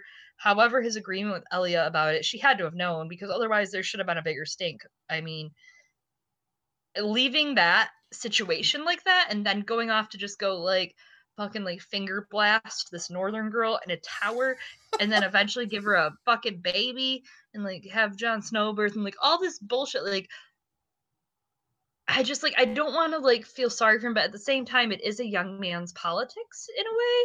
You know what I mean? Like, he didn't have like you just how you said it, like, and framed it with him talking to Jaime, like, oh, when I come back, we'll figure this all out. Like, he was thinking in the present tense, and he was thinking like, I have to make this prophecy happen, and here's the present tense, and he was not thinking long term. Where Jaime was like, what the fuck? And like anyone else in the kingdom is like, what the fuck? And like Jon is gonna, I don't think he's gonna be presented with the opportunity to leave a woman that he's married to with kids for the War of the Dawn. I think Jon's big battle is gonna be the War of the Dawn. You know, in the end, he's going to be Azor Ahai, that kind of figure, and Dany might also be. And I just don't think he's gonna have the opportunity to leave. No, that's my thing with Rhaegar. Rhaegar's not evil. He's not like his dad, but he had tunnel vision, and he had the ultimate mindset where it's like, it's I'm saving the world, so everything's gonna be fine, because that's the thing that I'm doing. And like when he goes to Willem Darry and says, like, I require sword and arms, it seems I must be a warrior. Like, that's for me, that's the most revealing Rhaegar moment, because it's just like he thinks it's just like a series of dominoes and they're all just gonna fall and it's just gonna be fine. And that's how he acts. And he's almost like Bloodraven. Bloodraven reminds me of him in that way, where they just have that attitude where it's just like, yeah, I'm doing the right thing. So it's just, what? Stop bugging me with your criticisms, you weird little mortals. And he doesn't. He's doing the best he can. He's literally doing the best he can. He's doing the best he can. But like, dude, like, it's gone. You should have more to say to Jaime than just, I meant to call a council before. Everything has gone so wrong on your watch, my friend. I mean, I'm angry with Rhaegar in large part because he had the potential to be so much better than he is, because he was clearly a smart guy who wanted to save humanity. He had the best possible intentions. He did the research. He got the sword. He had the song. He has all the tropes you need to be the guy to save the world. And then he just vanished into history. And now he's just a ghost. And that's what's so fascinating to me about Rhaegar. Is like, he's on paper, he's the protagonist of the whole thing, right? I guess, yeah. If you just lay down in fantasy genre terms, he's the silver-haired prince with a tragic backstory, with the song and the princess who was going to save the world with it. He saw the comet, and now he's just backstory. And that's one of the things I love about A Song of Ice and Fire. It says, this guy, you know, he is at best a motivation for the real important people. And I do love what you said about Jon. Like, you know, he has to gradually develop a better model and, you know, move towards saving the world, hopefully as a collaboration, hopefully with Dany and other people, instead of this, I'm going to go it alone and not explain to anyone what I'm doing, even though that is kind of how Jon acts and dance. So that's something he does have to get over, because as Lord Commander, Jon is a little Rhaegar-y in terms of, yeah, I know the right thing, so shut up. I don't have to explain myself to you. Which, you know, part of me loves that. I'm a Stannis fan, and that's very Stannis as well. But it's not the most effective way to do things. Absolutely not. I mean, and we're not going to get Stannis on the Iron Throne. I mean, so that obviously says we know Stannis is flawed in his ways, and we know Jon's flawed in his ways. We know all these characters. Again, George writes great characters. We all know that, but it's interesting to see how it all plays out like that. Yeah, and he writes characters that are not quite where they're supposed to be, which is some of the fun. Like, a lot of our ships are ones that are never going to happen or we're inherently doomed, because that's the power of them. That's interesting. Mine aren't. I'm looking at mine right now. All and of yours all are of these are canon, canon. They're except for Chloe's, guys. Except for all the ones that are canon, you see. And that's the appeal of Stannis for me. Like, Stannis is, you see him go Storm and Dance, like, Stannis should really be in the North. He should be in the Night's Watch. That's where he makes the most sense. He's angry and grim and celibate and likes being under siege and just sitting there and looking at stuff like that. He makes sense. He shouldn't be king. Although I prefer him to most kings for a lot of reasons, but he does not make any sense on the Iron Throne sitting in small council meetings. Where he should be. Not for him. No, he should be at the end of the world with a bunch of losers eating shitty food and just waiting for something to happen. He'd be great at that. That was what he did at Storm's End. That's what he did better than anyone else, was sit under siege with no food. Stannis would be into geocaching. Pretty much. Like, Stannis is, I mean, he's just basically your uncle. He's just basically Ron Swanson. That's just what Stannis is. I love that you just were like, Stannis is, and you got really worked up and you couldn't come up with a phrase for what Stannis is, but like I knew your emotion, but you were just like, Stannis, and I'm just like, yes, dear. Well, because that's the ultimate Stannis moment, is when his men just stream out of nowhere at the wall, just screaming his name and nothing else. That's you right now. It's just what we do. I love the One True King so dearly. Anywho. Do you want to talk about Asha and Carl together? Since I think so. You're number 3 and mine number 2. That makes perfect sense. So this is just basically us, if we're just going to be honest about it. Yeah. Asha and Carl, it's us. I think we know the reason it was on our lists. In fact, like, do I feel guilty because it was 2 for you and mine was 3? Am I in trouble? I mean, I wasn't going to bring it up, but now that you say it. Oh, shit! I'm in trouble. It's not. Listen, Sandor Clegane. Okay, like, you know how I am, and you love that about me. That's true. I do love that about you. No, it's true. I mean, all we have of Asha and Carl is literally one chapter, basically. So there is that. But it's such a good. Can I read the passage thing? I'm gonna read the passage. I'm gonna get the hell out of your way, lady. Ooh, that's what I thought. Wow, he's even. Are we role playing right now? Is this Asha and Carl modern AU role play? What is happening? Okay. I'm just throwing things. That's good. That sounds like Asha. Is it an axe? It's my phone, but it's close, I guess. I mean, it's the equivalent of an axe. Yeah, Asha and Carl. Wow, what a ship. The first time I read it, before I even like read this passage, like it's just such like it's an innocence lost thing, and we get it through the symbolism of fruit, which that's obviously something we know and talk about here and there. Sure, the peaches, that's a big thing for George Martin. Yeah, with both Renly and this, it's clearly a huge thing for him. Oh, yeah, more than that. Look at the peach, the actual brothel. Look at, I mean, that has a certain innocence lost, too. There's so much peach symbolism. There's so much fruit symbolism. We get the Persephone pomegranate symbolism when it comes to Sansa. The lemon cakes, absolutely. Lemons in general, lemons being innocence and home and a better time for Dany and Sansa. And then there's the blood oranges and Dorne, which have their own connotations, of course. It's almost like these books are really well written, Chloe. That's almost as though that's what we're saying. Shut up. I mean, I love these books so much. Anyway. So, my favorite Asha Carl moment is the memory. It had still been summer then. Robert sat the Iron Throne. Balin brooded on the sea stone chair, and the 7 kingdoms were at peace. Asha sailed the Black Wind down the coast, trading. They called it Fair Isle and Lannisport, and a score of smaller ports before reaching the arbor where the peaches were always huge and sweet. You see, she said the first time she held one against Carl's cheek. When she made him try a bite, the juice ran down his chin and she had to kiss it clean. What? You can't not ship this. Who doesn't ship Asha? You know who doesn't ship Asha and Carl? Our friend Saren, Agenka. Yeah, she doesn't ship Asha. She hates it. And I'm just like, how can you... People ship Christopher and Asha, but they don't ship Asha and Carl. And first off, I also want to say, when I talk about the ship, it's Asha and Carl. It's not Carl and Asha, because that's feminism. Hashtag feminism, hashtag woke. Asha's pretty clearly the dominant partner in the relationship, but it's such a sweet thing. And like you said, yeah, that scene is so Oh, they spent the night devouring peaches and each other. That's like, it's pure. That's a pure, man, that's a ship. Asha and Carl are a ship, Emmett.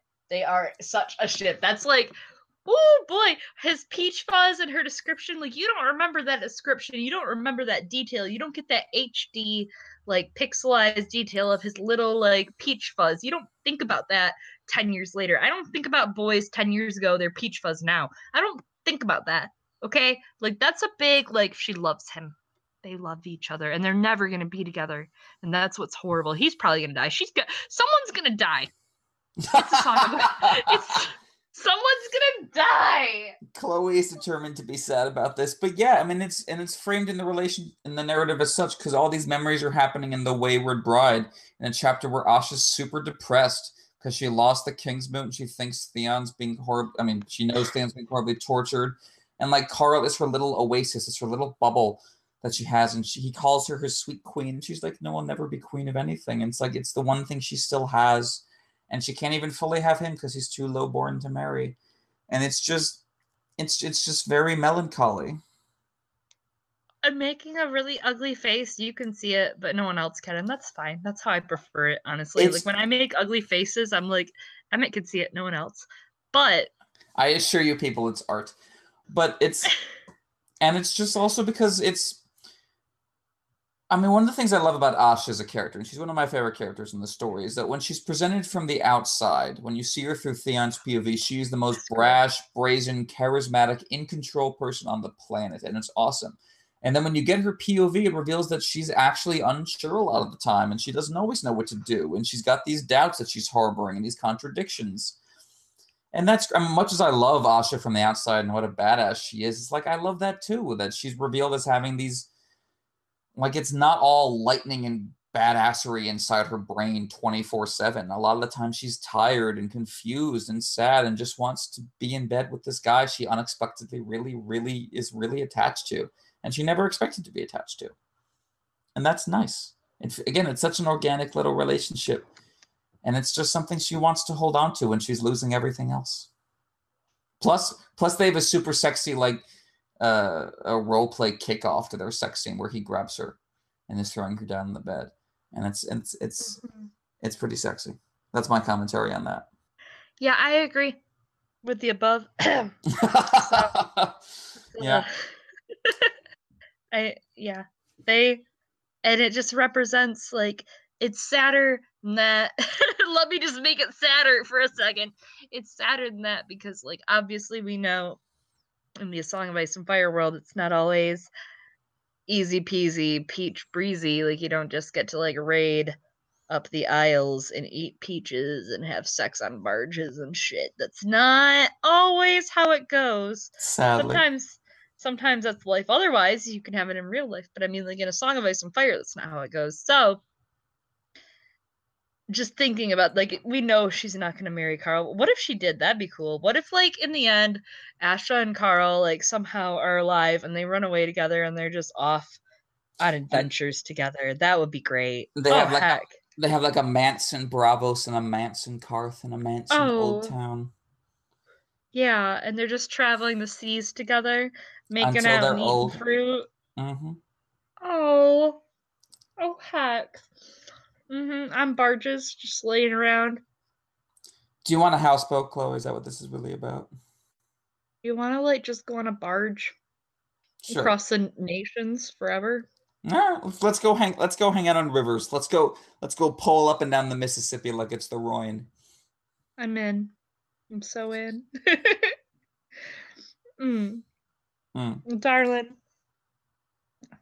I hate to bring it up, but I guess you should talk about Cat and Ned. I was about to say, let me bring you back down to earth off our mutual loving I was having too good of a time. You got me for a second there. I was real. You said some stuff. Well, one of the things I do love about Catelyn's character and about that first book is that one of the things that mom and dad in fantasy don't do is fuck.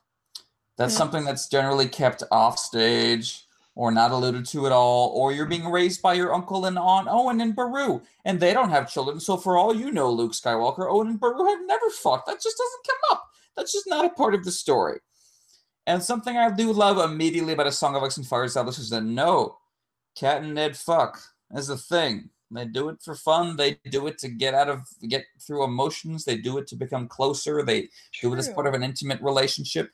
And I like that as part of mom and dad in fantasy. That it's not the most adventurous or unique sexual relationship in and of itself, but it is framed within the narrative as, for me, a different kind of thing within the genre. And I like the Cat and Ned dynamic because, I don't know, she has a great mix of pushing him. The push and pull is what I love about Catelyn and all her relationships with Ned and with Rob and with everyone she deals with. She's always like trying to get what she wants and then always trying to understand what it is they want.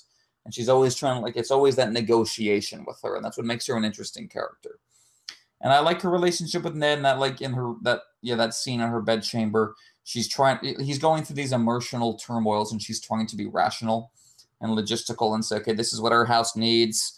This is what Robert's offering. I love that she points out to him, no, if you say no, he's going to think you're his enemy and he's going to grow against you. And she's trying to reach out to him in the place that he is and deliver what he needs to know. And it's a relationship that's clearly built up over time, and there's a strategy to it, and it's not the marriage that was supposed to happen, and I kind of love that about it, that it's developed organically, even though, as she says, the Catelyn softened then to see his pain. Eddard Stark had married her in Brandon's place, as custom decreed, but the shadow of his dead brother still lay between them, as did the other, the shadow of the woman he would not name, the woman who had borne him his bastard son. And I love that they've developed this relationship in the shadow of these relationships they feel like they should have had, and that this is the accidental secondary cast-off marriage, and that they've still managed to make something out of it. I like is sweet, and I like their last goodbye at King's Landing when they hug each other.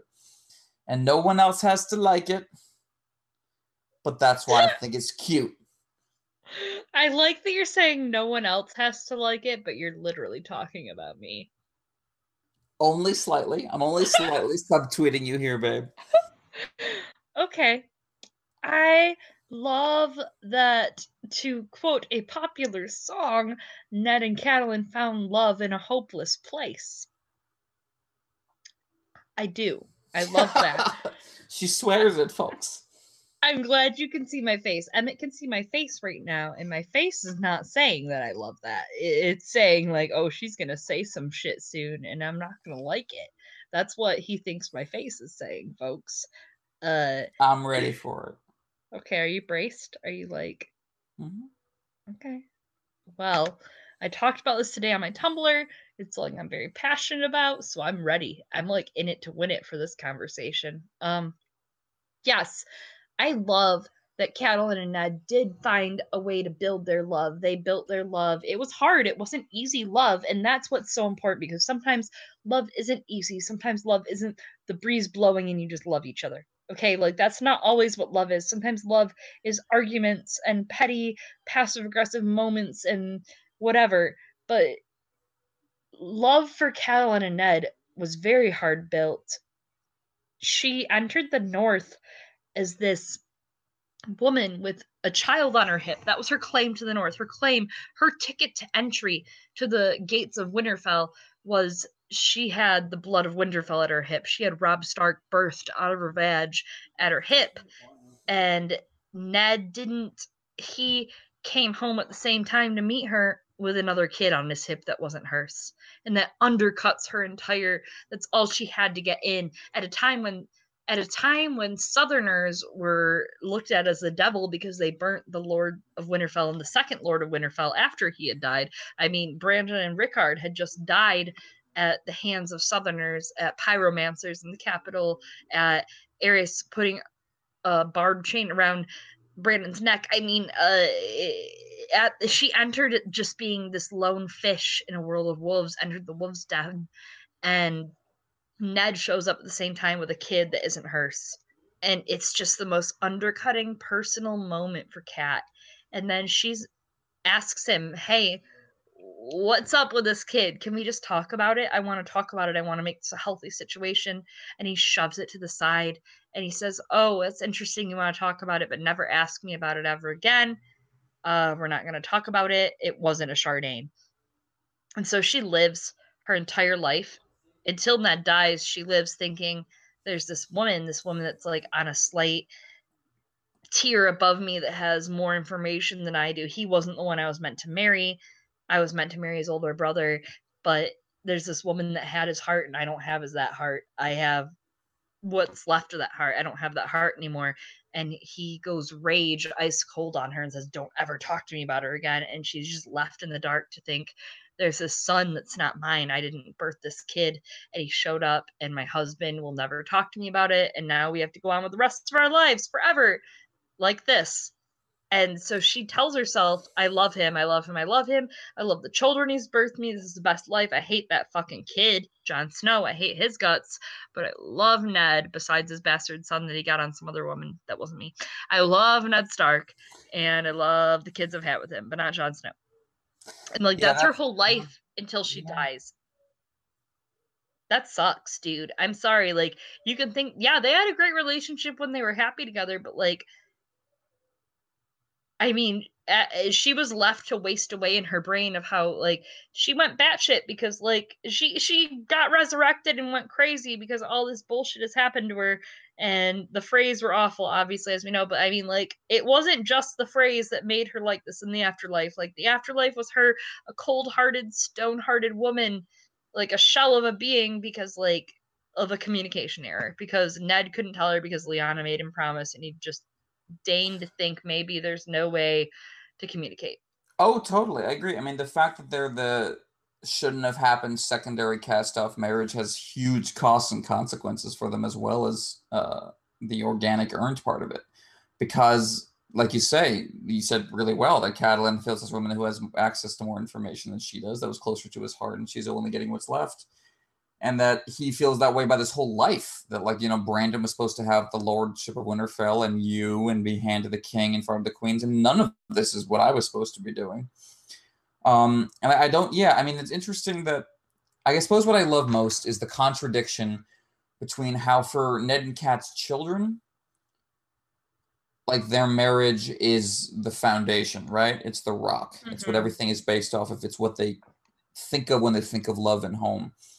And then you look at Ned and Cat's eyes, you realize what a fragile, flickering flame this is that wasn't supposed to happen and has these huge wounds in it. And I suppose I love... You're absolutely right that there's this huge wound in it and that reverberates poorly on Ned especially. But I love that, that the main parents in a genre fiction story are not this sentimentalized, idealized relationship that is easy to understand and compartmentalize, that it's a very real relationship that has these horrible wounds and this kind of earned joy that they've managed to find with each other. I love that it was a part of the story that could very easily have been taken for granted and not fleshed out at all. And I love that it was given the fleshed out amount it was given. Absolutely. No, I agree. I didn't mean to get intense there. I'm sorry. Did I just No, you were intense in the absolute right direction. That was good. Good. It just like, it sucks to think about, because it's like, I think, again, not to backtrack to where we were earlier, but I feel like A Song of Ice and Fire doesn't have very many healthy ships. It doesn't, and that Ned and Catelyn is one of their healthiest ships says a lot, honestly, about the state of the A Song of Ice and Fire union we have going on, of unions, I should say. The A Song of Ice and state of the A Song of Ice and Fire unions. There aren't a lot of healthier relationships than Ned and Cat, and I mean, they're healthy to the most extent they could be, and to protect their family, and that's what mattered in the immediate. And we all know Ned wasn't the best practicing politician, and we know Catelyn had great politics, but she couldn't rise above her station on him. I mean, she could only extend herself as much as she could. We saw what she did with Tyrion. She tried, but that was not a best choice, and I'm not saying that was a smart choice at all. But I mean, just like, she's a woman in the story, very much so. Women are marginalized and limited, and Catelyn is someone who has been, she relied on this system to nourish her entire life. She was told by her father that if she behaved, if she said yes, if she married who he said she should marry for swords and for regime, like, I mean, if she did that, things would be okay. That's what she was told. And she did. And then that very system that she subscribed to, that she put her whole life on, ended up murdering her. I mean, Yep. that's a bigger overall nailed it. arcing story. Yeah. That very system murdered her. I've had practice today. I'm very on this topic, by the way. Good call. Now then, we have arrived at one of the major Song of Ice and Fire ships again, your number 2 choice. Oh no. Oh no. Do I have to talk about it? Oh heck.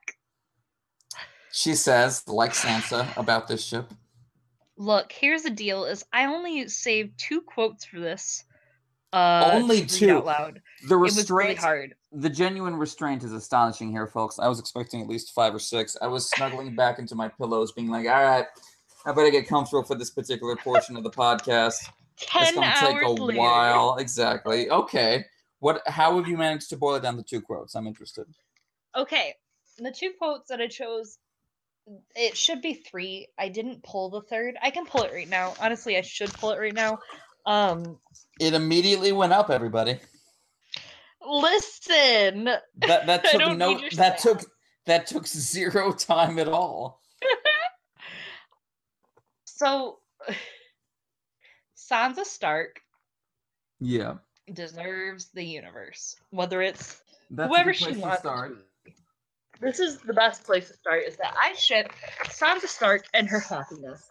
But more specifically than Sansa Stark and her happiness, I ship Sansa Stark and Sandor Clegane, because that is what brings her happiness. That is my thesis statement of this entire piece, and now we are going to continue on. Please proceed.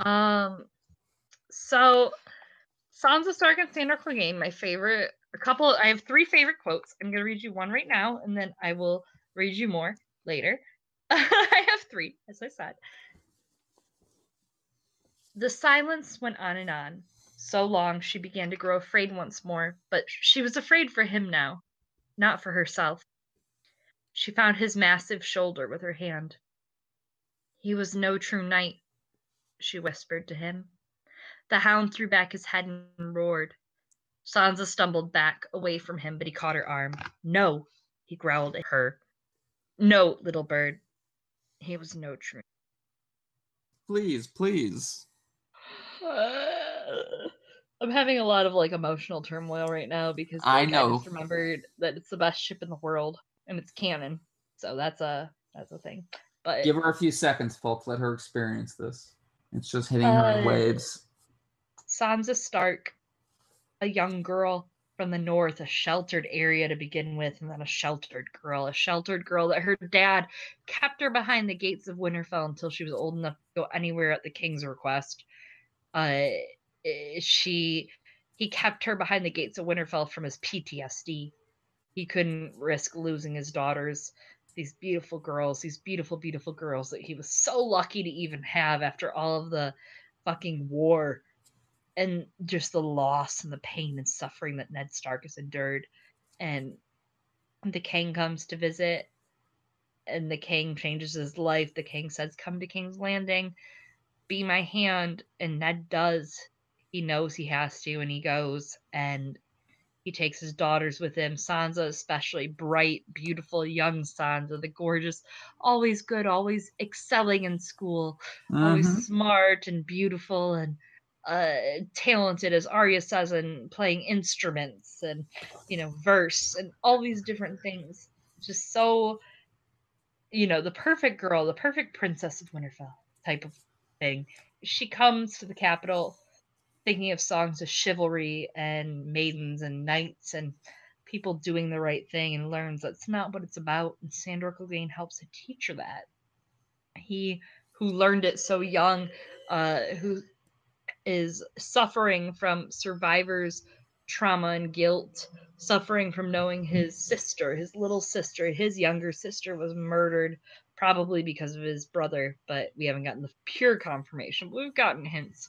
And his dad was murdered and just suffering abuse at the hands of his older brother, who pushed his fucking face into the brazier and just burnt his face, sloughed off his skin with flame, just for playing with a toy of his, as young kids. All this trauma that Sansa Stark meets the truest knight who refuses to be called a knight, and they save each other, and it's a big mood. Like, I'm not gonna yell big mood right now, but I'm like, big mood. Sansa Stark and Sandor Clegane are in love because he's a true knight, even though he won't admit it, and she's the ladies in the song. So there you have it, folks. And listen, they're not old enough right now for each other. Like, he's 30. It's 300 AC. He's 30. She's 14. That's weird. I get that. They don't have to fuck right now, but like, he showed up as a fraternal figure for Sansa Stark. He showed up. Sansa's dad's dead. He's like, wow, your dad didn't teach you shit politically. You need some help. I'm gonna tell you shit. It's gonna sound real. It's because it is real. It's gonna sound real, and you're just gonna have to learn, sister. And he tells her, but then like she falls in love with him, and she also has like some sexual awakening dreams about him in A Feast for Crows. She also thinks he kissed her. He didn't kiss her, he just like held a knife to her neck. But I mean, like, that's good enough. I think that too. Yes, indeed. And I love that moment when she says he was no true knight to him, because he's convinced himself that, because the powers that be sanctified Gregor, that means everything is bullshit and there's no point in trying to uphold any kind of values. And what she says is like, being a knight means more than the sir in front of your name. It means what you do and what you are and what you try to be. And that's something no one ever told him before. And that she, the seemingly naive, the little girl who was just her head in the clouds, she manages to suddenly accidentally pierce to the most insightful core of the whole thing. And that's just great. How can you not love that? I ask of you. Okay, also, and then there's like other things, like when he starts to sexually notice Sansa Stark, and he's like, you're turning into a young woman, and she's like tall with tits, and he's like, what the fuck? And he's tall with no tits, so that's cool. And another quote, if we're gonna go there, obviously one of the best ship quotes for Sansa is the Night of the Blackwater. And Emmett, let me tell you, Yes. I wasn't, when I first, fuck, how do I word this without embarrassing myself the most? You can't, so just go ahead. Thanks, I agree. I really agree. I'm like, I already dug this hole. Guess I gotta go through with it. You dug this grave. I'm gonna kiss your stupid face. God. Gosh. Yeah. When I first jumped on, first off, the first read through, I didn't understand Gravedigger and didn't realize it was Sandor. Let's not talk about it. We'll move on. Damn. Second read through, I got it. Yeah. But guess that's okay. That's cool, I guess. The whole Sansan fandom, like, we know that the Night of the Blackwater, so I don't read fanfic, I don't do fanfic. It's just not for me. I don't have time. I keep trying. It's mostly bad is the problem. I agree. Some of it is amazing, but some is good, some is bad, and it's like I hit the bad and I'm not motivated to continue. You know what I mean? It's not. Yeah, there's a lot of chaff to get through the wheat, unfortunately. But one time I read this fanfic, and it was where Sansa went with Sandor after the Blackwater. At the Battle of the Blackwater, he said, come with me. No one would hurt you again or I'd kill them. And she went with him. And they went over to like Tyrosh eventually.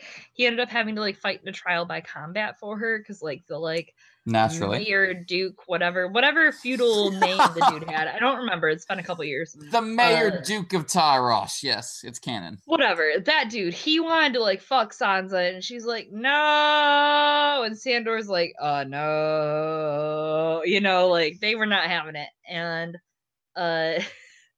so like he ended up defeating him in a trial of combat. But anyways, I digress.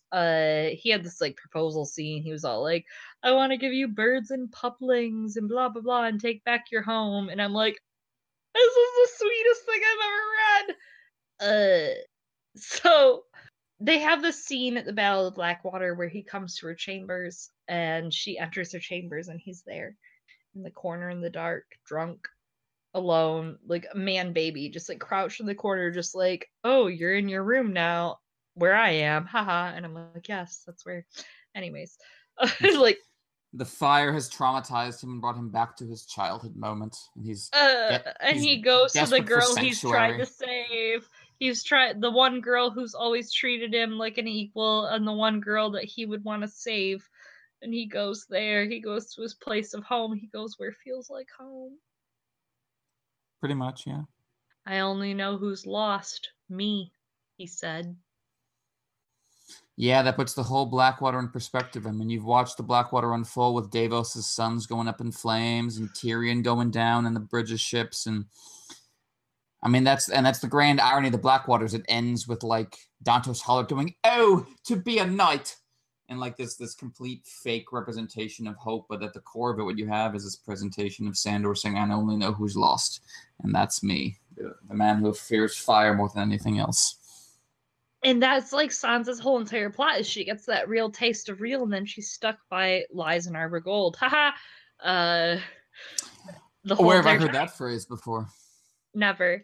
But my favorite, so one of the big quotes in the fandom, I could keep you safe, he rasped. They're all afraid of me. No one would hurt you again or I'd kill them. He yanked her closer, and for a moment she thought he meant to kiss her. He was too strong to kiss. That's wrong. He was too strong to fight. She closed her eyes, wanting it to be over, but nothing happened. Still can't bear to look, can you? She heard him say. He gave her arm a hard wrench, pulling her around and shoving her down onto the bed. I'll have that song, Florine and Jonquil, you said. His dagger was out, poised at her throat. Sing, little bird, sing for your little life. And like, so like a lot of people don't understand how that could be shippy, but like I do. Well, it's her relationship to songs and romance and that whole chivalric arc are being brought to the absolute forefront, because here is a quote-unquote knight trying to quote-unquote take her away, but it's this crazy, drunk, traumatized, scary man who is awakening feelings in her that are not the same that are supposed to be in the chivalric romance. So it's this weird interplay of the tropes and their antithesis kind of colliding in the same frame. Agreed. She's singing about the fake story while the real story is unfolding in front of her, involving her. And that's just the power of Sansa's character, is the collision between the stories and the reality. And like, it's not just about, haha, stories are fake. It's about how they intersect and interweave. And that's interesting. And that's what makes the relationship interesting, I think. I agree. No, I do agree. Oh,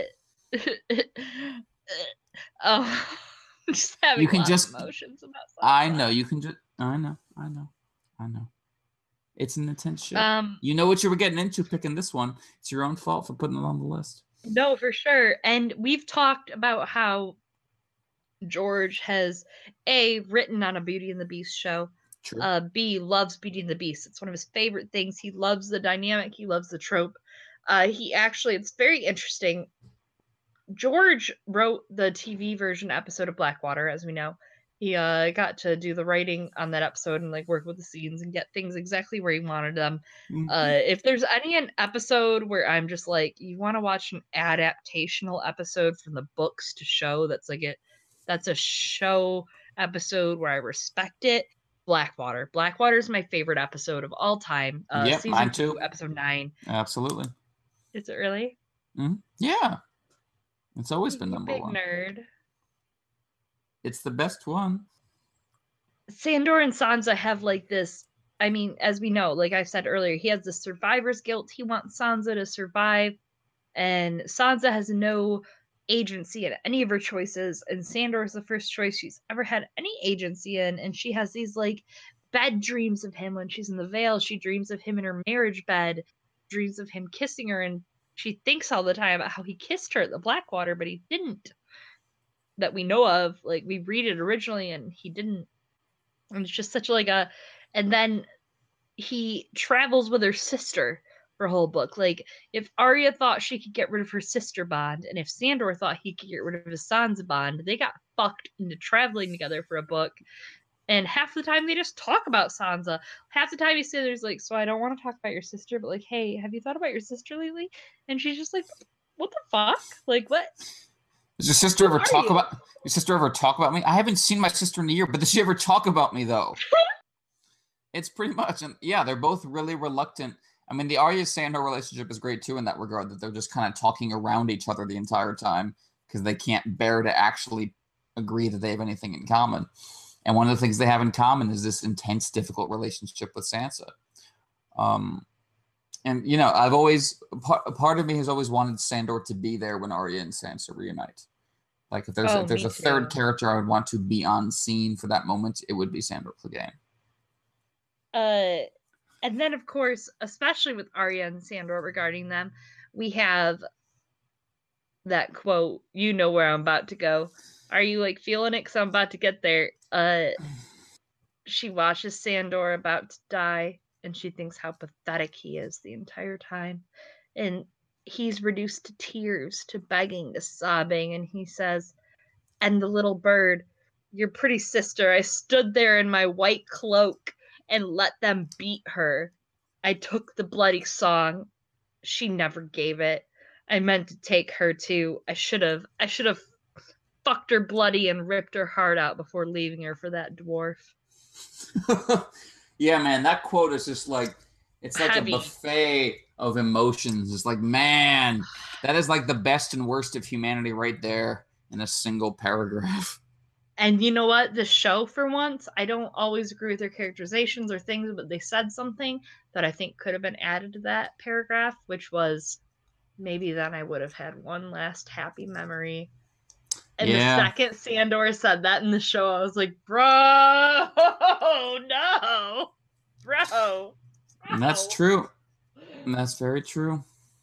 And that's the other thing about Sandor Clegane, where he reminds me of Aeron Greyjoy in this respect, where because they're so screwed up and because they've so aged inside and their older brothers abuse them, people forget how young they are. Like, I've often seen Aeron depicted in, like, fan art and in essays as someone who's, like, in his 40s or 50s. He's, like, 28. Like, that's how old he is, because he was That's how Sandor is, 297. Yeah. Like, so they are, they act older than they are because they want to be tough and they want to have these defense mechanisms up because of what their older brothers did to them, but they're still kids if you really break down who they are inside. That's the other thing is, like, yeah, they act younger, but, like, at the same time, no, they don't. They act their age. It's just they've never been allowed to act their age. And that's an excellent point, true. They had to grow up so quickly. And they were in cultures, I mean, they were in such horrible environments. Pike and the Clegane Keep. Can you imagine two worse places to grow up? Sandor Clegane grew up knowing that, like, as soon as his brother left and kept coming back, but his sister died and his dad died, he knew he was next, man. Like, that's what Sandor Clegane knew. He knew he had to leave that autumn grass because he was next. Well, that's the thing they have in common, that you have both in the Clegane household and the Greyjoy household, you have this one member who is just preying on the entire rest of the family. Who could you be talking about in the Greyjoy house? I don't know.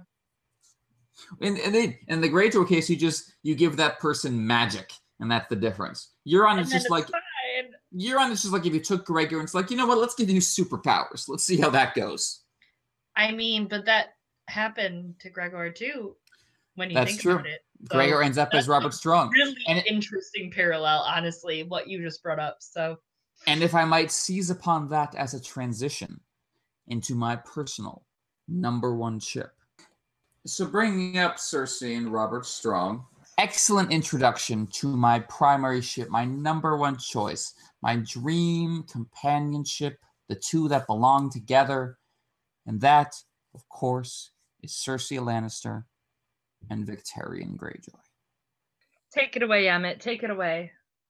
I'm just going to start with this quote from Cersei's Second Dance with Dragons chapter when she first encounters Robert Strong. The queen felt cold steel slide beneath her, a pair of great armored arms lifting her off the ground, lifting her up into the air as easily as she had lifted Joffrey when he was still a babe. A giant, thought Cersei, dizzy as he carried her with great strides towards the gatehouse.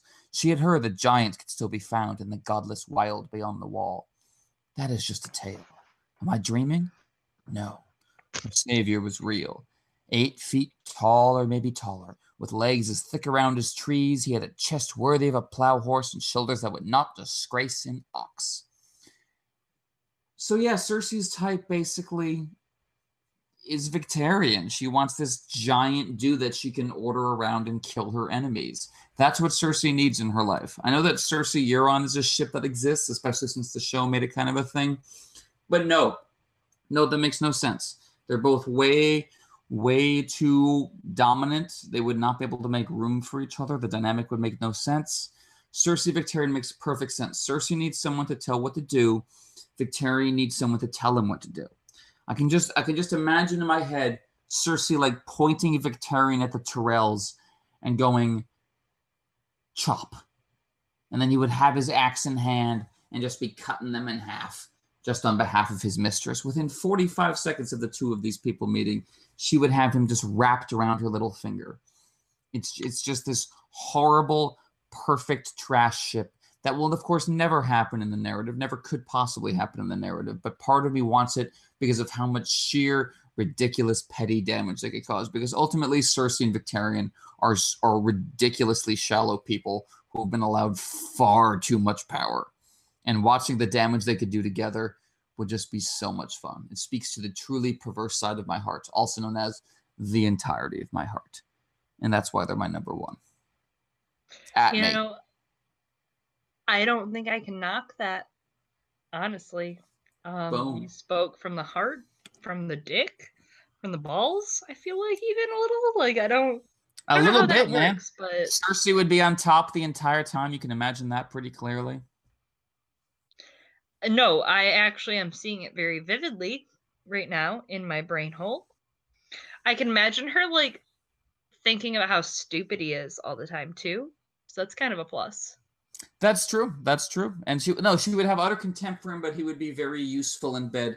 And she wouldn't have to have the pretenses that she had with Lancel of looking like Jaime or Taina being on her side. Like he would just be a complete useful tool for her. And that's what Cersei needs, because she keeps trying to convince herself she wants love or anything like it, but she really doesn't.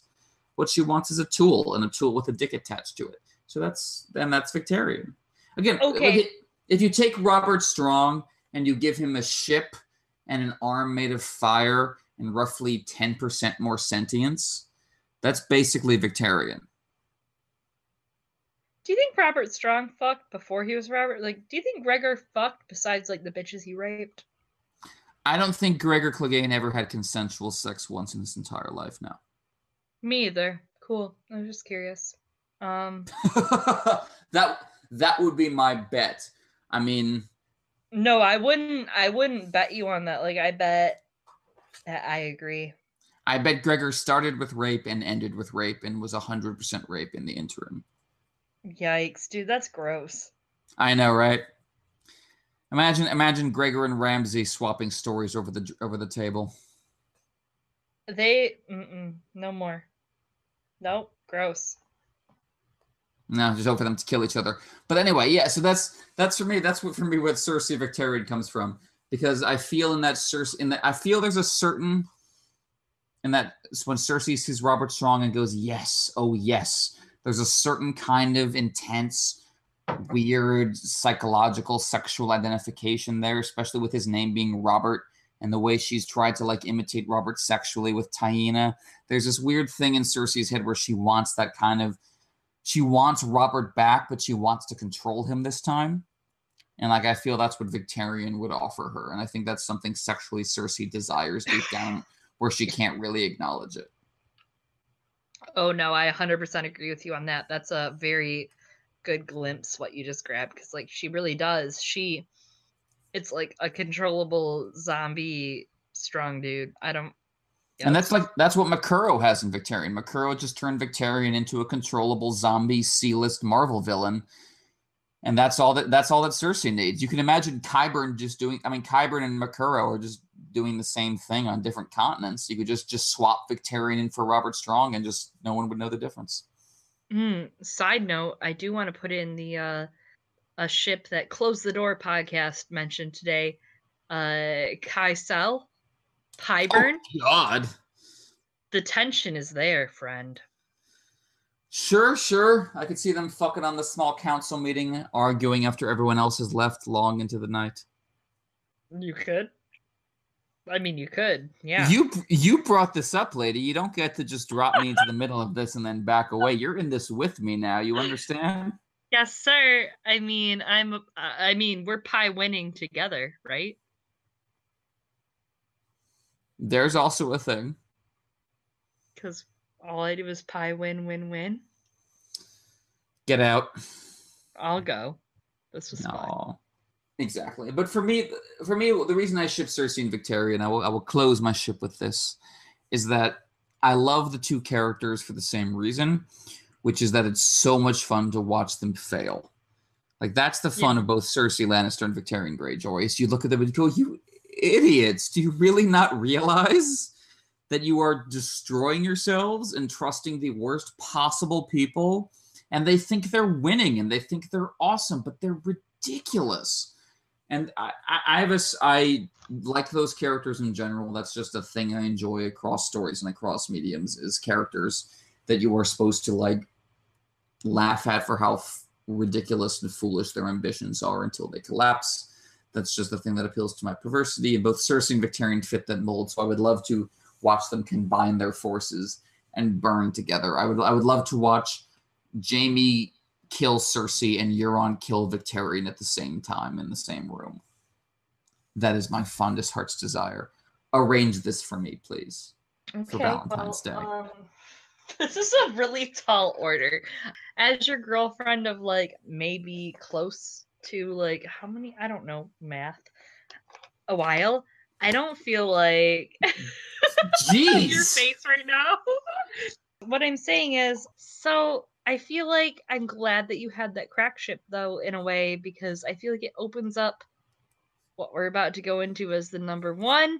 This is the final. This is, babe, Ladies and gentlemen, we have reached our destination. I don't mean for this to be my thing. It's my thing. This is, if you've ever thought you had the softest ship first off, wait a second. I'd like to chat about how this wasn't on your ships. I almost got away with it, guys. I was wondering this entire time when she was going to bring this up. I thought about it for like an hour. I'm not going to lie to you. I was sitting here and I was like, ooh, I got to bring it up. I got to say it right before I do it. Because what was I going to say? Like, also, let's turn it over to Chloe so she can talk far more eloquently about this topic. Okay, A, eloquently, that's dragging it out. B, smart. Good call. With the Asha Carl ship, I knew we could have a conversation about a ship we both held. With Howland and Ashara, this is your masterpiece, and you need to be the one to discuss it. So I yield the floor to you. I guess Mademoiselle. I intro it with a quote from one of my favorite chapters of all time. Mm-hmm. I'm sure you can guess what chapter it is. I have no idea what this could possibly be. I wonder if it's couldn't be a brand chapter. Yeah. I wonder if it's his second chapter in Storm of Swords. The Crannog man saw a maid with laughing purple eyes dance with a white sword, a red snake, the Lord of Griffins, and lastly with the quiet wolf. But only after the wild wolf spoke to her on behalf of a brother too shy to leave his bench. Bran 2, The Storm of Swords. First, we have to talk about how Ashara Dane is put on a pedestal by shitty men all over the books for, like, the whole books. All they do, men and women are just like, Ashara Dane this, Ashara Dane that. And Ashara Dane's like, that's not what I did, bitch. She's entirely imposed upon as a character who belongs to the backstory. She just is distorted and twisted through other people's narratives, projected upon. Exactly correct. Lots of projection. Barristan projects on her. Cersei uses and projects her. She uses her as a stepping stone to get to Ned. She thinks that's like the way to do it. She's like, oh, that's how I'm going to get to Ned, is that chick he once fucked. We don't know if he fucked her or not, but she thinks it. Everyone thinks it. Westeros thinks it. Harwin thinks it. Everyone thinks it. Ned Dane thinks it. Like, everyone thinks it. But guess who has no say in her story? The lady herself? Exactly. Ashara Dane with the laughing purple eyes, not haunting, because guess what? You guys, perspective is really important, and perspective in A Song of Ice and Fire is a huge theme that I really love and tag onto. And Ashara Dane, her story is told through everyone else's perspectives, especially how she's seen. When Howland sees her with laughing eyes, that's a huge story jump. Anyone that has followed me for a while on the internets anywhere knows that I love the crack theory, quote unquote, of Ashara and Howland are in the neck making out right now. Like, they had Mira and Jojen. They're having a good life. It makes sense on so many thematic levels. It makes sense on a level of the Cranog men versus the Danes, the Great Empire of the Dawn, and the whole magical being moment. That's like a really big kind of thing, in my opinion. Like, I think that's a big moment that those two intersect. I think finding that out, I think finding those answers together, that's big. Ashara Dane has so much information out there. It keeps getting talked about that, like, it's not okay that, like, she's just mentioned through other dudes' point of views. And I think Barristan, I think we hear a lot about from Barristan about, like, all these things in the past, and every single time he turns out kind of wrong in a way. Like, Barristan's very true. Yeah, he's not a remarkably poignant point of view. Like, he's not, you don't look to him for truths. Exactly. That's a good point. Well said. And then in A Dance with Dragons in The Discarded Knight, he even says, he has this big moment, and it's such an ironic, like, shut up, Barristan moment, where he's thinking about Daenerys, and he's thinking about Quentyn, and Daenerys Targaryen, whatever else she might be, was still a young girl, as she herself would claim when it pleased her to play the innocent. Like all good queens, she put her people first, else she would have never have wed Hizad Zolarak. But the girl in her still yearned for poetry, passion, and laughter.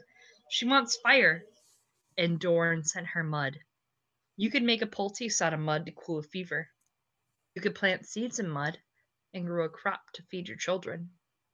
Mud would nourish you, where fire would only consume you, but fools and children and young girls would choose fire every time. Dance of Dragons, The Discarded Knight. Listen, Barristan. Do tell. Barristan is just like the most incel motherfucker in the world. Like, you're never gonna get the girl. You chose the Kingsguard. The girl's dead, hashtag, quote unquote. And the biggest irony is between Barristan thinking young girls want fire, they don't want mud. Mud could nourish. I'm mud. Ashara choosing Howland would be choosing mud, man. Indeed, it would be a direct refutation to Barristan's self-pitying monologue. I do love that about it. That's a perfect image, especially how often mud is associated with the Cranog men as a slur, and to have Ashara choose it is just a great refutation of that. Absolutely, especially when, like, she's already been subjected to, like, short little fucking Dornish men. She's had the swarthy Dornish. She's had little, like, 5'6" men with dark hair and dark skin just, like, trying to hit on her all the time. Like, she lives there. She gets it. You know, she's got these, look, one thing is, like, dudes are bad. Y'all are the worst. Like, guys are the worst. We get that. But, like, short men, dudes that are short are worse than dudes. Okay, like, that's a broad... Wow. We throw in some shade tonight, ladies and gentlemen. On a scale of 1 to 10, I don't disagree. You must be this tall to ride, is what I'm saying. Oh my. This is entirely reasonable, folks. That's it, though, man. Like, Ashara is just real pure, and it's kind of like the idea of, like, maybe Ashara Dane got to have agency in the end after all. Maybe she didn't fuck Brandon. Maybe she didn't fuck Ned. Maybe she ended up going for Howland Reed, who's this little Cranog man who spent, like, 4 years off of school. He took a vocational journey off of school to just, like, look at weirwoods and, like, get visions and just, like, chill, bro. And, like, maybe Ashara found him and he found her. And I don't know, dude. Howland and Ashara equaling Mira and Jojen is just, like, a natural, pure thought for me now. Like, I don't concern it. It helps me sleep at night knowing that Ashara got to be with him instead of just like suffering. And you got Jojen's skills and the fact that his eyes changed color and that Greywater is on the move and is isolated, doesn't have a maester. Oh. Yeah. All this setup that could easily allow for such a thing. I may have read your stuff. What a guy. Worse than that is like, hey, do you ever think about... Okay, brace yourself. Are you ready? Take a drink. How many whiskeys are you in? Where are you? I've had all of them. You drank all of them, babe? One by one, in front of the camera, no less. Where was I? I should have died with you. Theon. I should have been drunk with him. I don't remember what I was going to say because I got really excited about you drinking. Oh, babe. You were going to say something about Howlin' in the Shore, something I was not ready to hear. Something pure. All I know is that, like, what I'm saying about Hashara is that in a world where we know George isn't the most progressive, he isn't like some sexual hero when it comes to progression for people who are marginalized, for like gay people, for queer people, for people who don't subscribe to the normal lord and lady marriage. He's not like this progressive man who sits there thinking this would be the most kinkiest queer thing I could do. Like, he's not like that. People tend to make it out for that, but like, Shara is a nice thematically foreshadowed ship that, look, I've come to terms with if it's not canon. I'll die, is what I'm telling you. I'll die. But I could accept it if it's not canon. I can figure it out. But I do think that it holds the most weight in an Ashara Dane theory as far as she's off the screen, he's off the screen. They both have all these secrets no one else knows. Guess what? They're together. There's beautiful history between, in a way, it's just very parallel between the Cranogs and the Great Empire of the Dawn. They have all these different things that are similar to each other. It's just thematically, mythically, all of it. It's beautiful. And it's so subtle that people deign to forget it. Deign to forget it. Mm-hmm. Thank you. I'll be here all night. But again, people think that, young girls would choose fire, and Ashara Dane, who suffered so much in the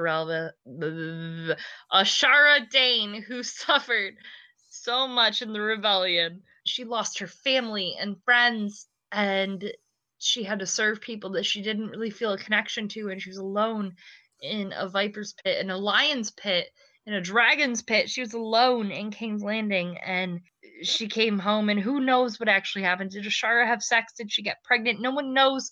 Did she exist? Did she kill herself? Did she not? No one knows. And she certainly hasn't ever had the shot for it, and I pray that we get the glimpse of her finally getting her shot. Whether she's alive, whether the story unravels, I just hope Ashara Dane gets a little more time than 11 mentions in text, named or non-named. I hope that she gets at least 20 mentions in the end, at least. And that she's literally just happy in the bogs of Greywater Watch. No maesters to watch her and report to the Citadel. No masters at arms.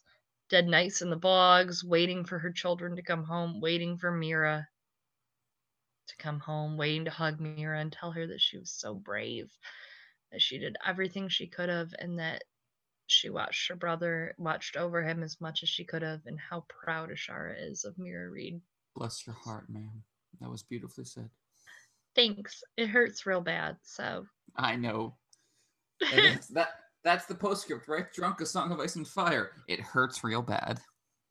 It does. I know it's silly, but I'm so glad you were on me tonight. We got to talk about all of the pain.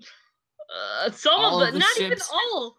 No, not even all. We didn't talk about like Jane Poole. We didn't talk about anyone. Dude, we got like a glimpse. We should do this again because we got a glimpse into the future, like maybe like a 10th of sadness. That's true. We should just have a sadness-focused episode sometime. That sounds perfect. I'm in for part 2 of sadness. I will be calling you. I know you, so I'll be calling you. I don't believe I could escape even if I wanted to. I know. Man, I don't know. What do you have? Anything you've thought of in the last bit to come up with to end with? Any relationshipy? Do you have any like real good quotes? Do you have some artistic quotes? Are you like sitting there like, oh, love in a Song of Ice and Fire is like blank, and here's a quote. Well, that's a lot of pressure. No, I think Martin isn't necessarily the best with sex scenes. Some of his romantic relationships are stiff, but I think he does best with relationships that feel like they are oases within a larger universe. Eyes inside the storm. Those are Martin's best romantic relationships. The ones that feel like they're little fragile bubbles and you're investing yourself in them before they pop. And I think he writes that really well. I will say that much. No, I follow that, especially Ariane and Damon, especially Carl and Asha. Yep. That reminds me a lot of that. Yeah, John and Egret. Even Kat and Ned to an extent. True. By the time we meet them, it's already about to pop. It's designed for sadness in that way, but a beautiful poetic sadness nonetheless. Love in A Song of Ice and Fire is so different than love in the real world. It's all sadder. It's all more traumatic. God, me and PoorQuentyn, we covered a lot of love tonight. You feel a lot of love? How you feeling, buddy? And we did a lot of love crafting, if you will. Some love crafting. Space craft. Because you see. Would you say it's HP? Love crafting? I'll go. I'll just go. I'll go away. No, you should stay. Okay. It was fun. I think that's it. Any closing remarks? Covers it. Sansan's canon, so is Hashara. We are correct and will always be correct. Man, I like the way you think. I do like the way you think. Thank you for having me. Thank you so much for coming on. Big thank you to PoorQuentyn, to Emmett Booth for hanging out with us tonight, just getting drunk.